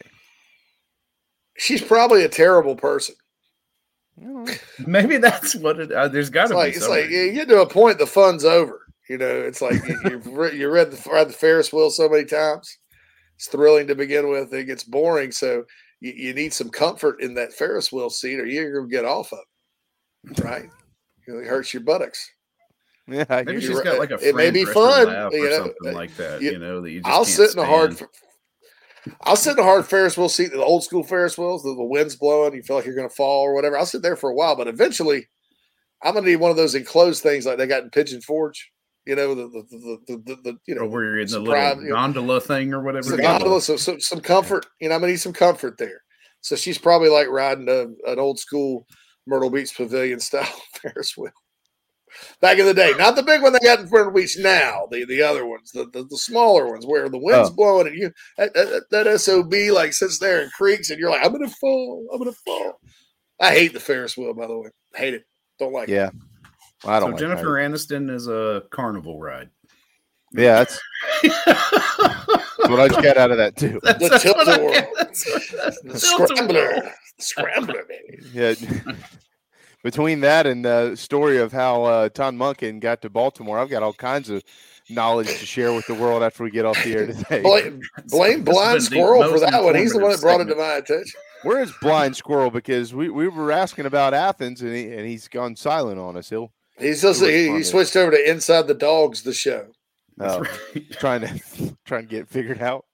Trying to figure this out. The moment that we mentioned one of the dogs getting arrested is when he disappeared from the chat box. Chris in the chat box goes, I would like one ticket for that carnival ride, please. I was going to say, I mean, yeah. If it's an old school carnival, man, it's probably going to cost you like $8, you know. Yeah. Ride all day. Yeah, or you got to have to get the ride all day. That's right. $49.95. Get the wristband. All day. This entire sheet of tickets. Give me a sheet of tickets. You know the balloon pop dart thing. I did have I had somebody who popped into my inbox a couple of days ago. Not to totally, not to take this conversation away from you all as much fun as we're having here, but I had somebody, and I figured I'd pass this one along to you, JC, because I haven't checked, I haven't asked, and I haven't heard. I got a feeling, of course, here in about a month we'll be hearing much more. But somebody did reach out to me the other day and said, "Hey, look, we know about Spencer Rattler, we know about Luke Doty. Everybody is constantly talking about the Bailey kid. Lenora Sellers is is a hot name. He said, I feel like I haven't heard the name Colton Gauthier in over a year. What have you heard about him? I haven't heard anything, but I actually also have not asked anything. They're going to carry a boatload of talented quarterbacks into spring practice. It just seems, and I'm not saying this is going to be Colton in any way, shape, or form. It just seems like when you carry a lot of quarterbacks, generally one or two are going to end up deflecting at some point in time, guys. What are your thoughts on Colton Gauthier, and what are your thoughts on the number of talented quarterbacks they'll have in spring practice? Well, like skill set wise, when he came out of high school, it reminded me of like just skill set wise. To keep before everybody goes, terrible comparison. No, wait. Out of high school, Charlie Whitehurst had one offer or two, maybe Clemson and North Carolina. Ended up going to Clemson, but he was that taller, skinnier kind of guy, like Colton, and his arm. Their arm talent reminds me of each other. But Charlie also playing quarterback, as we all know. You can throw it all you want, be tall all you want, and be a good athlete all you want. But if you can't read a defense, you don't know where to throw it, and you crack under pressure. My point is, I'm not saying Colton does that. I'm saying there's more to it than just skill set wise. That's what I thought. It was like under the radar guy out of Georgia. I was like, he's got a chance. It's just a chance. Now, last year, probably if they'd had to go to a third quarterback, they would have gone with DeCarrion Joyner. If it had gotten beyond him, Colton's probably playing before Tanner Bailey or Braden Davis. Yeah. But Bailey's been there a couple years now, and based on what I heard about Lenora Sellers, that dude may be on a faster track than we could have ever imagined. So I would say, it's a big spring for Colton. But at the same time, some guys just the quarterback stick. And Michael Scarnecchia, nobody ever thought he would play. And then he stuck with it and went out, took advantage of his one shining moment. And was by the time his senior year got there, he was pretty good. Dylan Thompson waited for a while too, and finally got there. And Dylan was sort of a little like Colton, like the taller guy with a good arm. So you never know. But like, would I project that right now? No, not based on what I know. But we've got a couple of weeks, and we'll see. I mean, there's a new quarterbacks coach in town, Dowell Loggins. Hey. And we'll see what he thinks about him. But there's just a lot. And you hit the nail on the head, JB. There's so many quarterbacks on the roster right now that have a chance, a real good chance. And, it's going to be interesting to see how they sort it out. I don't think South Carolina is going to be able to escape losing one or two along the way because no schools have avoided that. Honestly, wait till after spring ball. I think Georgia may lose one. Vandergriff or, dare I say, Gunnar Stott, although Gunnar Stotton's guy is his I don't think OC quarterback. I think Vandergriff. Maybe Vandergriff goes someplace. So, and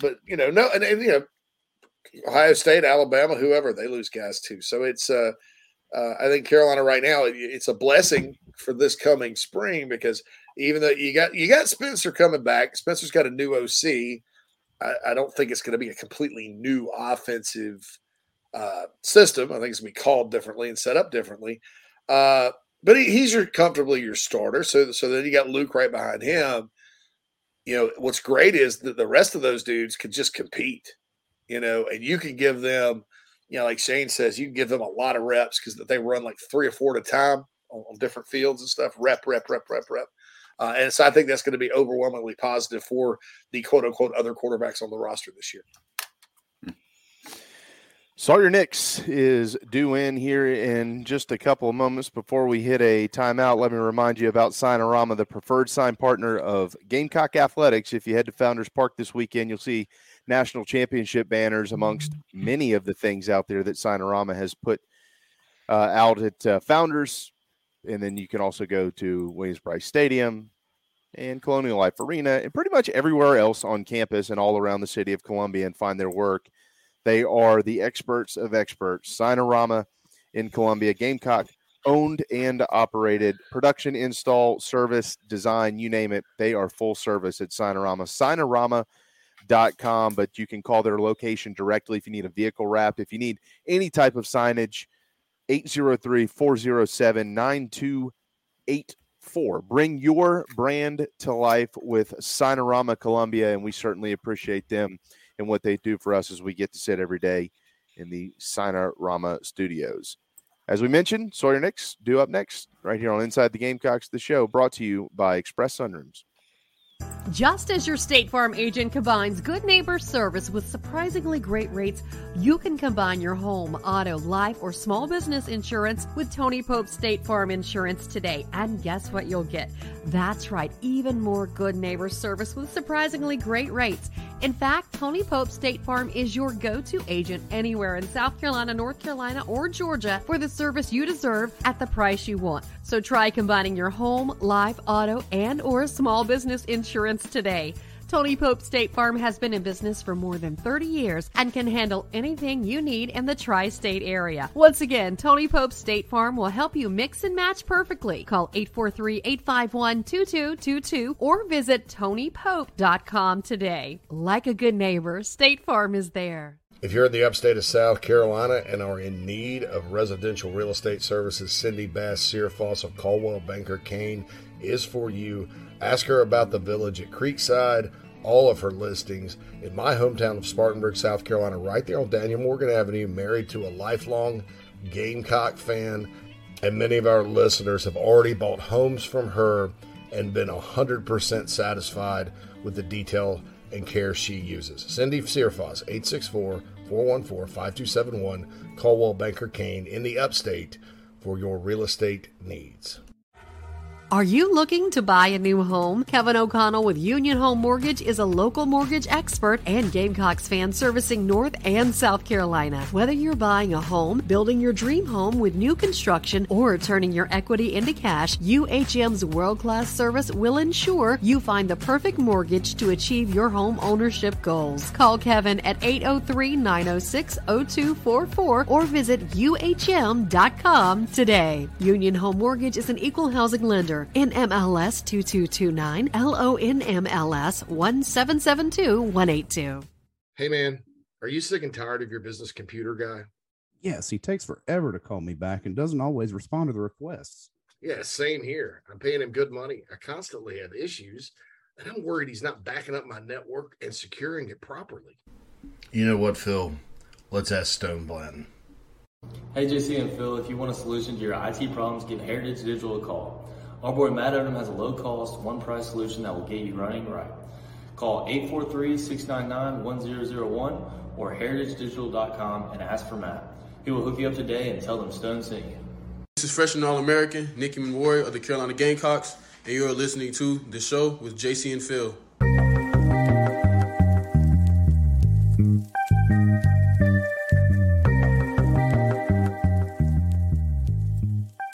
Welcome back, everybody, to Inside the Gamecocks, the show, presented to you by Express Sunrooms of Columbia. Give John and his team a call, 803-446-4662. Talk about a potential porch or patio enclosure. That way you can enjoy the outside without the interference of bugs this summer. And we're joined now on the McKellar Enterprises guest line by none other than the extremely patient, and we appreciate you being patient with us, Sawyer Nix, for the mental edge. But when you get coaches on, they have a very finite window, and it's very specific, and we got to bring them in. But we're glad to have you this week. Happy to have you in. Glad to be back in. Certainly, I know my spot on the totem pole. It's not at the ceiling level. Well, you know. I hope my texts don't sound that bad. No. I was about to say, I was like, not knowing my role. It's knowing my role. I was like, wait, what did you say to him, Phil? Like, doing damage control here. You know what? I deserve that. Oh man, yeah. Well, it's I tell you what, I think. Was it yesterday, Sawyer, that you texted us about topics and I responded about baseball? But yes, I want to cut in front of that real quick because the Gamecocks last night almost pulled off a stunner and they didn't. It was a heartbreaker instead. Now they have to turn around and travel to a place where they don't have much success in their history against a team that they don't match up well, that already beat them by 40 points this year. And the only conversation I think, I mean, they can play with teams. They just showed that. They went to Rupp and beat Kentucky. I think the only conversation that should be had leading into this ball game on Saturday for South Carolina is, where are they upstairs? Where do you think they are? Yeah, I think it was a great game. I actually checked the score. I was like getting ready to wrap up my evening. All right, let me, tie up loose ends, and I'll be heading towards bed too long. Let me check the score. Wait, did I read that right? The Gamecocks are ahead. It's about 10 minutes before the half. I was like, okay, all right. Well, I ended up, watching the rest on my phone to the bitter end. I think it was great to see, and even the I don't know, it was Morgan or who exactly mentioned, I can't remember which announcer, talked about Gigi and his body language and how that's been a theme, and I think that was a big part. Is body language often reveals what we're thinking and what we're feeling, and I think we saw. Obviously, there's home team advantage to that, but we saw a different body language from the team last night. We saw a different body language from Gigi that we haven't seen in the last few weeks. So I think that's a big boost to the team is when you have, one of your leaders, whether it's points or however you view Gigi, but he's a leader of the team. He's young, he's not matured as JC has said, but he is an important part to the success of this team. Now, he doesn't make or break. Certainly they won a game without him, but for the most part, he is a straw that stirs the drink for the team this year for the most part. And it'll be interesting to see how they do go up there. Do they have the same body language and fortitude, knowing, hey, we just had a fight and we were in it? And can they take that same approach and attitude and also look at the game plan? All right, what were the things we did successful? How can we repeat those? All right, what do we need to be cautious about? And I think that's part of the game plan. Again, emotions are important. They provide fuel, but you can't let those overtake, where the game plan is or the steps to stay in a fight and to win a game, to have success, to overcome challenges. Yeah, I mean, I think that it's a fragile. It seems like a fragile group because it's regardless of how good a freshman is, when a freshman is the leader of your team, that's generally not good news. I agree. But he's not the only freshman on the team. They have other freshmen that are there, and then they've got a bunch of transfers that have really never truly been in the thick of it like they are right now in the Southeastern Conference. And then they got a bunch of guys that really weren't relied on at all to be significant contributors in years past. But they have, right, the last couple of weeks, you're kind of like, oh, hey, they're alive, they're kicking, they, I think JC, one of us mentioned this earlier, it might have been Phil or JC, in the fact that there is a new season coming soon. It's a very quick one. It's called the SEC tournament. And every team knows that. Teams that don't play well throughout the year, that know that they have zero chance of playing in the postseason, that is their only chance. And so you kind of build towards being at the top of your game during those 5 or 6 days that you're spending there playing in that basketball tournament. So, I just wonder, like, what type of job Coach Paris has over the next couple of days to keep his team focused and saying, hey, look, forget the record, forget the loss, and all those type of things. We're working towards the SEC tournament. So we got to worry about today, this minute for this minute, this half for this half. Like, that's a challenge for a coach, though, with a bunch of guys that have never really been through this before. No, I totally agree. That is a challenge, and it's a constant refocusing. I think that's part of the coach's job as games come and go, as tensions rise and fall, as losses as close as they were. I mean, there were opportunities for that game, and then was it the Georgia game? There was a missed layup, I believe, at the end of regulation. It would have won. Yeah, it was Zach Davis. He just lost. Yeah. So I mean that just makes it even more difficult when you're like, sometimes there is to lose in overtime. Sometimes emotionally is a bigger letdown than to lose by 5, in the last minute. So it does weigh heavily on the team, but that's part of the coach's job, is to refocus them and for the players to help refocus each other and use some of that encouragement and It's all a process. It's continual. All right, to baseball. So this is I understand baseball because I played it. Unlike I don't have the power numbers as 11-year-old JC. It took me till I was 17 to get there to start leaving the yard 4 to 5 times a season. But there's nothing in the world that's like it, and here's why. Because if you're only successful 30% of the time when you shoot it in basketball, you ain't gonna be playing.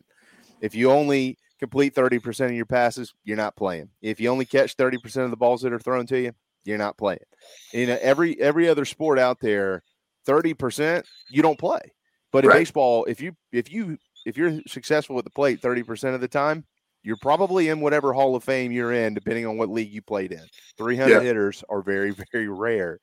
But it's different in teaching somebody how to learn to deal with failure. Like we were just talking about the basketball team. Like we don't want them to learn how to deal with failure. Like you need to learn how to win. So this is a totally different animal here. Like in baseball, you can win all while you actually individually are out there losing over and over and over again.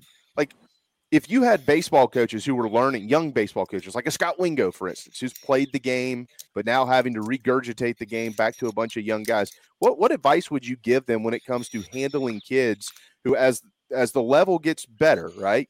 High school baseball, college baseball, pro baseball, the competition gets harder, you're going to fail more, and it's going to tax you and it's going to test you. Like, how would you coach them through that? Well, I'd say first let's define failure. I mean, failure to, as you mentioned, failure in other sports would be, if you're only shooting 30% in basketball, that's bad. If you're only hitting 30% of the fairways or 30% of the greens, which some days that would be pretty good for me, maybe. I don't know. Yeah, me too. So just depending on how that goes. So part of it is defining, if guys are looking at hitting 500 or 600, that's not necessarily realistic. So part of it is, all right, what is a good goal? I mean, there's poor Mendoza, right? Mendoza line. That's got to be the worst feeling in sports to have something named after you, such as a Mendoza line. That ain't good. That's not good. Batting 200. But I went back and actually looked. You can go to D1 baseball and you can look up stats. Most years, season batting averages, there's only about 3 or 4 guys that batted 300 or better for the Gamecocks the last, several years. And so I think when you talk about, all right, maybe numbers shouldn't be a target. If we use numbers, let's look at if everybody on the team can bat 290, they're below 300. But if everybody could do that, that's pretty good as an entire team.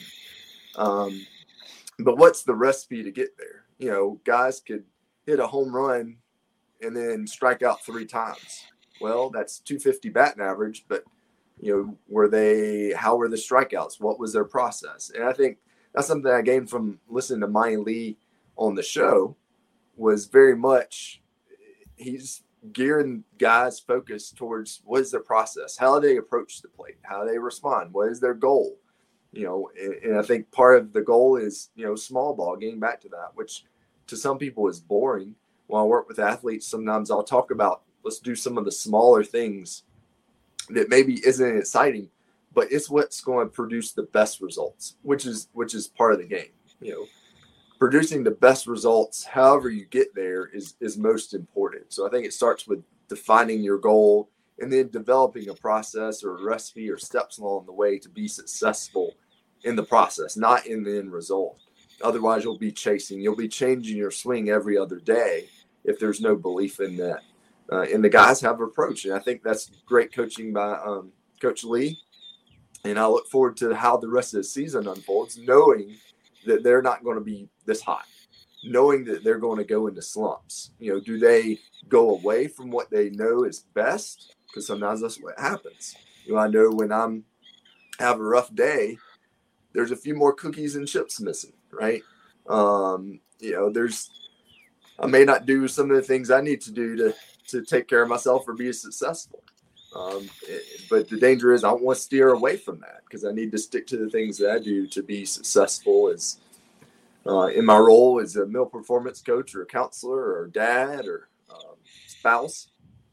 So I think all of us, it's, what are the steps to get us to success and being able to define our success without letting others define that. So are you more of a chip guy or a cookie guy when you've had a long day? Because I'm more of a chip guy. I mean, sweets are kind of my thing. Chocolate, sweets and chocolate are my thing. But I try and steer clear from them as much during the week, but I'm not always successful with that. So. Yeah, I'm a sweets guy. You know what? I'm going to out myself here, guys. Like, put the kids to bed, 8 o'clock. Glass of milk, sneak a couple of cookies. That's when it's time to do a line of Oreos.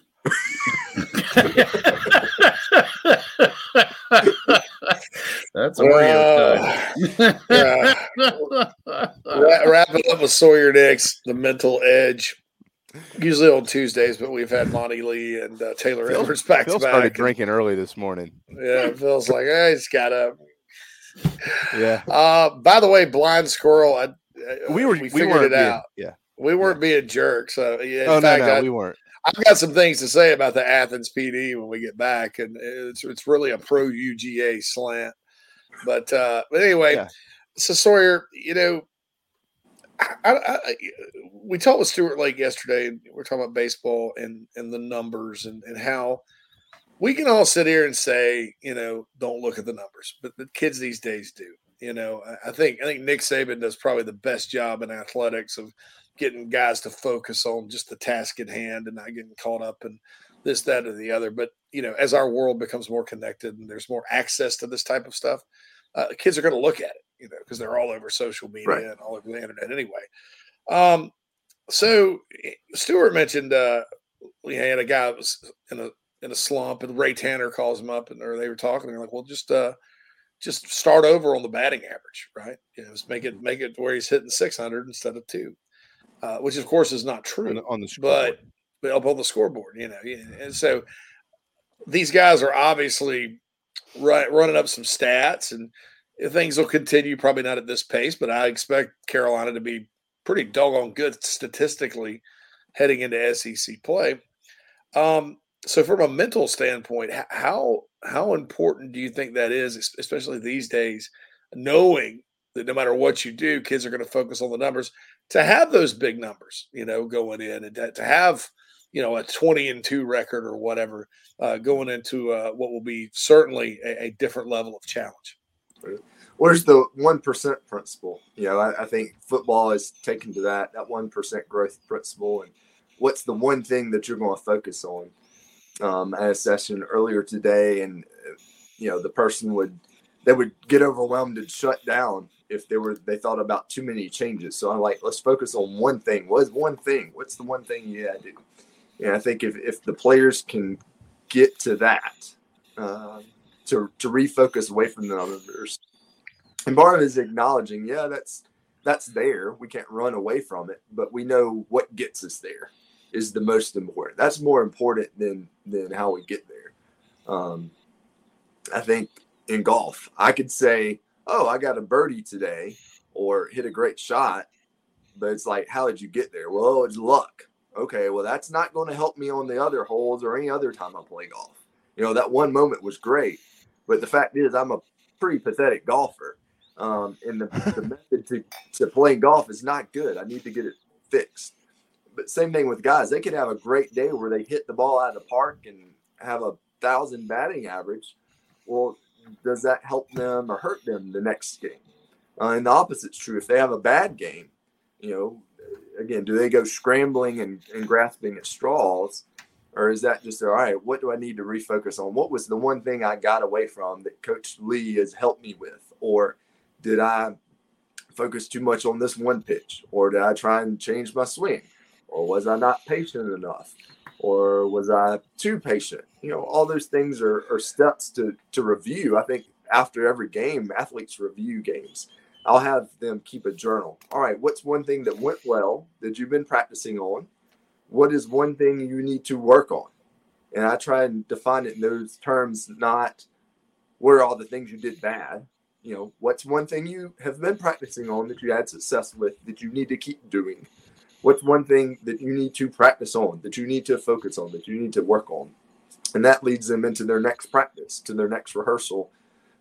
They need to focus on those jobs. And I think that's the key. The numbers are there. They're going to be there. But how do we refocus on what made me successful or unsuccessful?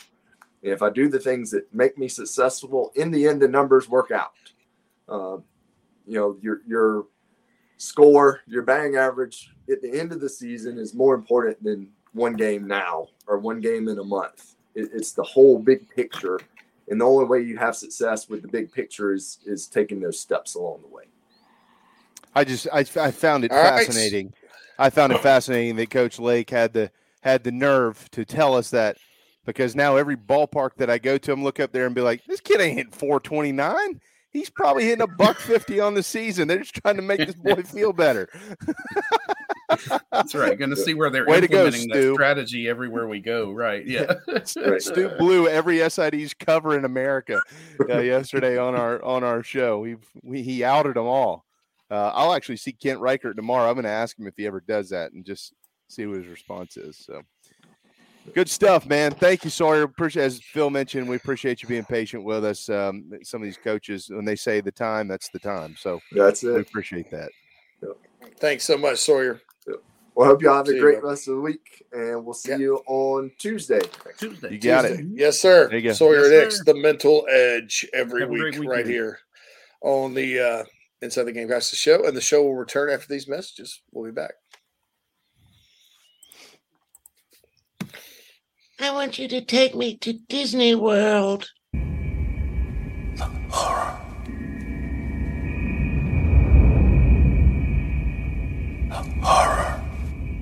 Calm down. JC is here.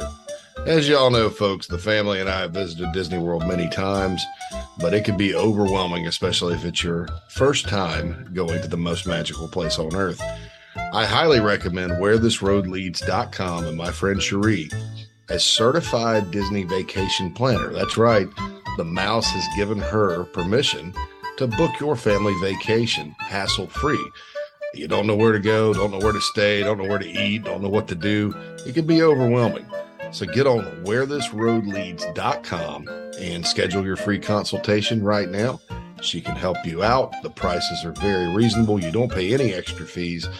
In fact, she's much more reasonable maybe than booking it straight through Disney. So for your next Disney vacation, or, more likely your first, so you don't panic, go to WhereThisRoadLeads.com and talk to Cherie, certified Disney vacation planner, a partner of Inside the Gamecocks, the show.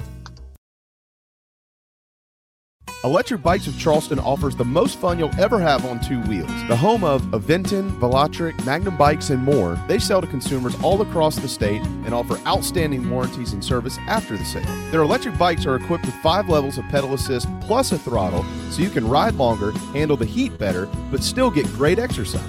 Bikes are available for all ages and sizes. Visit electricbikescharleston.com or stop into their store in Mount Pleasant if you're in the Low Country. Electric Bikes of Charleston, powering Inside the Gamecocks, the show. Hey, Mo Kaba here from the Carolina Gamecocks. You're listening to Inside the Gamecocks, the show with JC and Phil. Welcome back to Inside the Gamecocks, the show, everybody. Presented to you by Express Sunrooms in Columbia. One last time for the day, 803-446-4662 is how to get in touch with John Barber to talk about adding some sunshine in your life this summer. Good to have Sawyer back. Always good to be reminded to be awesome today. That's a good point. Be awesome today. Yeah, man. We need to get out a t-shirt. Be awesome today. Hey, JC, how about do you know Buck Sanders? I do. He's our North Carolina publisher. He's done this a lot longer than I have. Inside Carolina is the name of their website. It's the largest site on our network. Is it really? So well, they started a long time ago with a magazine, and so when they went to the web, it would have been like had Spurs and Feathers like become a website like mine, and because so they had all those people in circulation, so they He's a master at selling subscriptions and then really get a guy I admire, as far in my business. So, but yeah, I know what he wrote today. So yeah, the reinventing the ACC discussion. Thoughts on that? Should the ACC dissolve? It only takes 8 to say we're out. I think if they're going to have a hard time coming up with 8 that say yes, because who's going to jump on that with Clemson and North Carolina, Clemson, Virginia Tech, probably Florida State. Miami wants an invite, so sure, maybe that's what, 5. You think Georgia Tech wants to explore SEC membership? I don't know. Maybe they're a Big Ten school. Are you saying all of those schools, for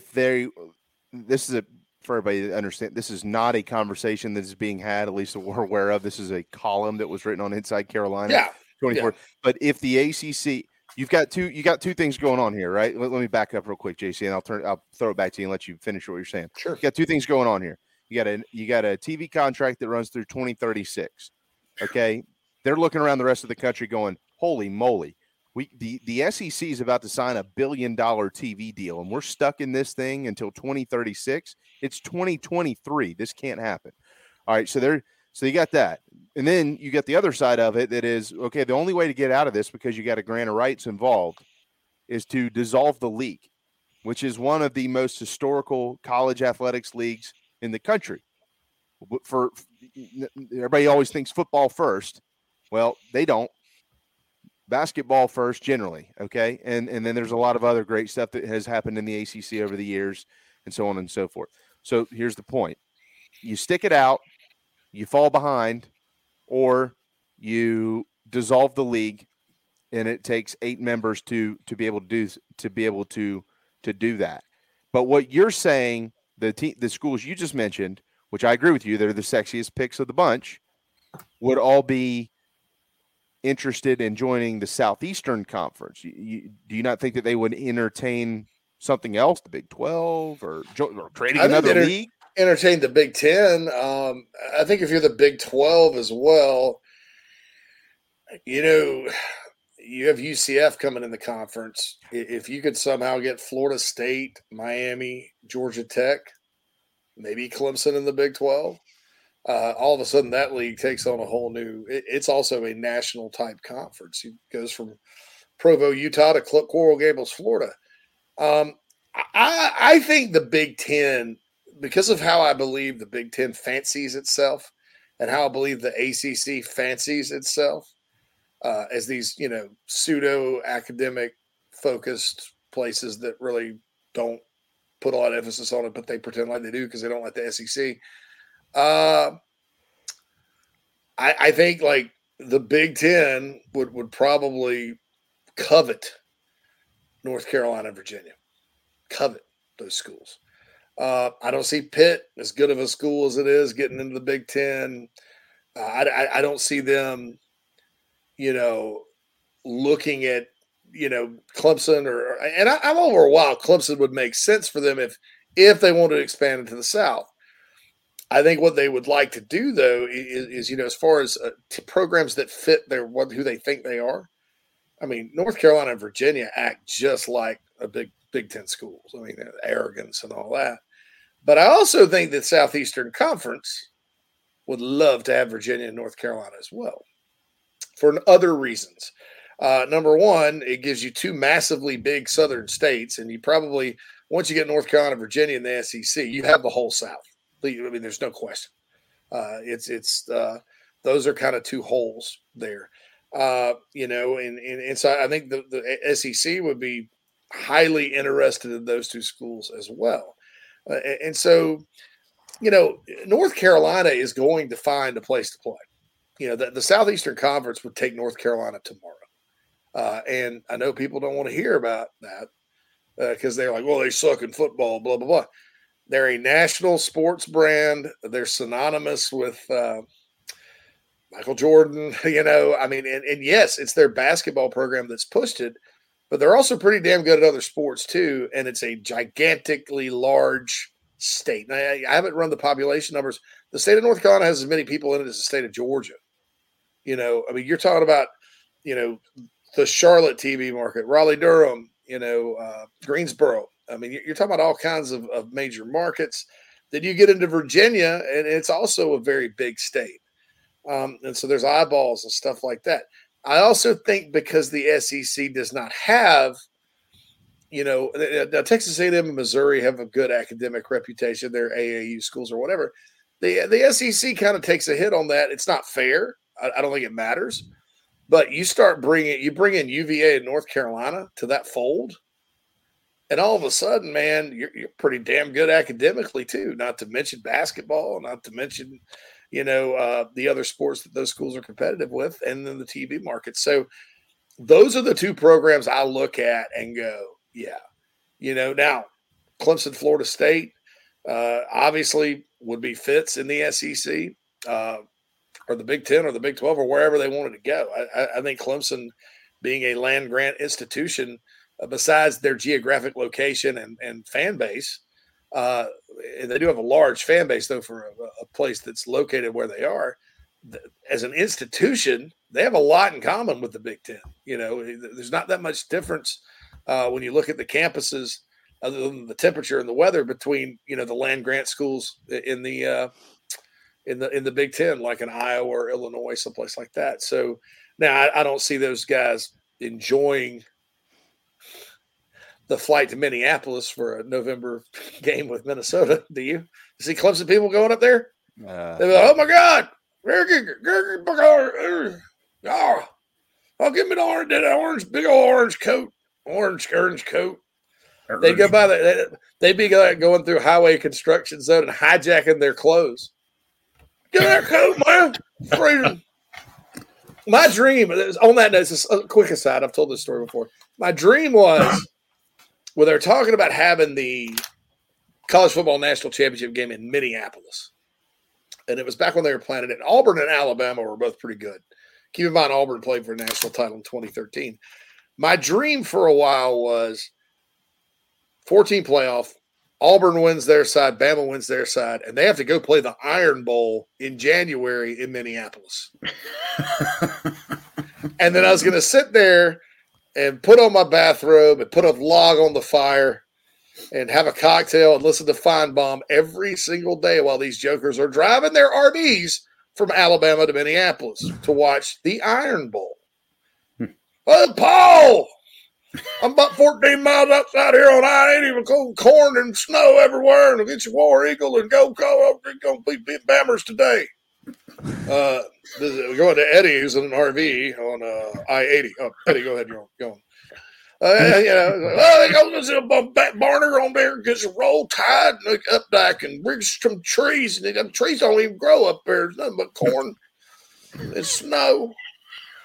And then the tailgate before the game was have to be epic. It's like if the Grove and the Buffalo Bills fans had a baby, because the Alabama and Auburn people out there in the parking lot. Sonder, it does have a dome, but I'm talking about the pregame. They'll be fine once they get inside. Okay? Yeah, they'll be okay inside. Yeah, I'm talking about the tailgating and the trip. Oh my gosh, you're out there. It's 6 degrees. Auburn and Bama are about to play. I mean, how weird would that be? Propane frozen Iron Bowl. Damn, Smokey's ribs. Auburn fans are gonna poison Lake Superior. Can't get this meat over 100 degrees. This meat. Froze your beers. I mean, they wouldn't know what the hell to do. I mean, seriously, I want to see that 2 SEC teams, preferably Auburn and Alabama, play in Minneapolis. So, I don't think that's going to happen. I don't think. No. I mean, they haven't put one in Minneapolis. I think you're gonna. They have the Indy is about as far north. They may at one point, but it was weird enough that the one in LA didn't allow tailgating. She's a Georgia fan, and she took some pictures. That's very bizarre. You know what? That was not. That was not just out there. That's happened at the last 3 college football playoffs. All 3 Really? sites, the college football playoff has not allowed tailgating. Interesting. And you've got I went in they're gonna be in 17 Houston. for Georgia Bama. You could tailgate. Yeah, I wonder if it's because they've now created these tailgates with all this money they're paying all these performers and stuff, and they're trying to encourage that or encourage. I don't know what they're encouraging because the rest of college football. Because I know, let's see, this coming year they're in Houston, right? In 24. Yeah. I never asked my Clemson buddies about San Francisco if they allowed it out there for that one. Remember in 18? 18. And then in 19, it was where? New Orleans. No. It was no in 19. No, yeah, 19 it was Clemson LSU was in New Orleans. No, that was but it was played in 20, the 19 season 2020. Yeah. And then 21 pandemic, that was in Miami. Yeah. And then 22 was in Indy. They didn't allow it in Indy either. No. And they didn't allow it in Miami either. That's maybe the pandemic started that, and we're not allowing tailgating. But I can't imagine why they wouldn't have done that this year. I mean, but that was and it wasn't even a state law. People were hammering, and I was one of them, who were hammering on the state of California and the Bay Area and the counties. It was not them. I absolutely retract my statements. I read into this a ton to make sure that I could, and I said, "Oh my God, I'm wrong," because it was a college football playoff decision. Yeah. Well, whoever's deciding that's a moron. I'm asking this question again. Who are the people? It's not the selection. It's not the selection committee. The selection committee puts the teams in the games. It's not them. It's like the comments we had earlier this week. Executives say, "Who are executives?" Yeah, that's what I'm saying. I mean, who are they? There is no commissioner. So who are the executives? Bill Cosby there too. Who are the people? Who are these people? That's what I'm asking. Yellow pudding pop. Who are these? I mean, who are these people? I don't understand it. I see Saunders said when they're in Atlanta. I don't know when they're going to be back in Atlanta. It's coming up. It's not. It's like 26, something like that. Yeah. I have no idea. Now Vegas. Well, see, some of these places though don't have room. 25 in Atlanta. Like some of these places don't have room. Like okay, it's the new stadium in Las Vegas. I think they do have a parking lot next to it, but it's like you basically like if I was going to a game there, my strategy to tailgate would be to sit over at the Mandalay Bay and with a cocktail in my hand, waiting on my spray tan, right? Yeah. And then walking across the bridge to the stadium because Indy, I don't think has a lot of room downtown either. So that may be a parking thing. I know. Well, I mean, how do Colts fans tailgate? But I know San Francisco though that stadium's out in the burbs in Santa Clara. They got plenty of land around that thing. And so same thing with Miami. I mean, so I don't know. Yeah, this is got to be. This is ridiculous. The whole thing's ridiculous. I mean, my God, the college football was built around tailgating, for God's sakes. You're going to take it away from them, the biggest game of the year? It's just stupid. No, not Georgia's governor, though. You better hope Brian Kemp's still in office, though, and you don't. One of those other governors potential governors down there don't slide in. They'll have to do what Ron DeSantis does down in Florida: sign laws in that people can't come in and break through. That's what they'll literally have to do. Sign some type of law in that says the NCAA cannot prohibit tailgating in the state of Georgia. But see, the NCAA with the college football playoff, NCAA doesn't have anything to do with it. They provide the refs, and that's about it. And the rules of the game, and that's about it. So, I don't know who the. I mean, that's very interesting. That's something I'm gonna have to look up. Yeah, I don't know who the people are. When something happens in the NFL, it goes to the league office. It's called the league office. And then you know who these committees are and you know who the commissioner is. And that's it. I mean, there's always a name with a face or a face with a name or a name with an executive or whatever it is. In college football, it's just let's just throw a bunch of crap against the wall and then say that executives said. Well, who are they? Somebody tell me who the executive is. Is it John? Is it my neighbor? The guy that drives a truck? I mean, who is it? I don't know. It drives me nuts because the people that continuously screw up college sports are the ones that know nothing about college sports. That never makes any sense to me. Anyway, Yeah, see, it says there like at SoFi Stadium in LA, it's the All-State Championship game tailgate event, and they wanted to make money off of it. And then an alumni association, they kind of tried to pin this on Stan Kroenke, the former owner of the Rams, but it wasn't LA. It was the organizers. So that's just kind of weird. Yeah, that makes sense. I don't know. That's I'm looking at the college football playoff management structure here. So you got the management committee, which is 10 conference commissioners and Notre Dame AD. Then you have something above that, the board of managers, which are 11 university presidents and chancellors. Oh my God! The answer is embedded right there. There it is. There's the answer. I mean, no offense to these people, but they know what about running a college football game. Yeah. I mean, come on. Jeez. I mean, we just got to be – college football has got to be better. That's why there's all the issues you have, because there's no leadership. It's poor, all of it. Sankey continues to position himself to be the guy if they can ever figure out how to get there. But right now they can't figure out how to get there, so we just have to deal with college football executives said.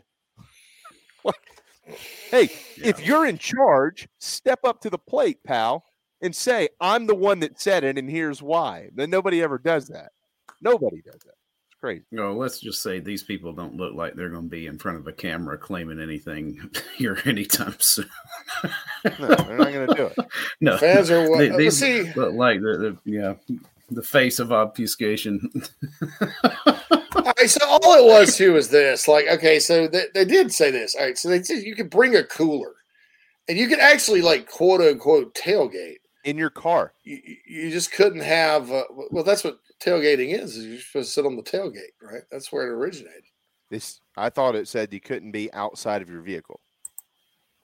Well, how are you going to drink a beer? It's against the law to drink a beer in your car, man. I mean, that's an open container. That's my point. It's like, well, you can have some drinks in your car, but wait a second. That would mean I would be behind the wheel. Exactly. We're going to get you.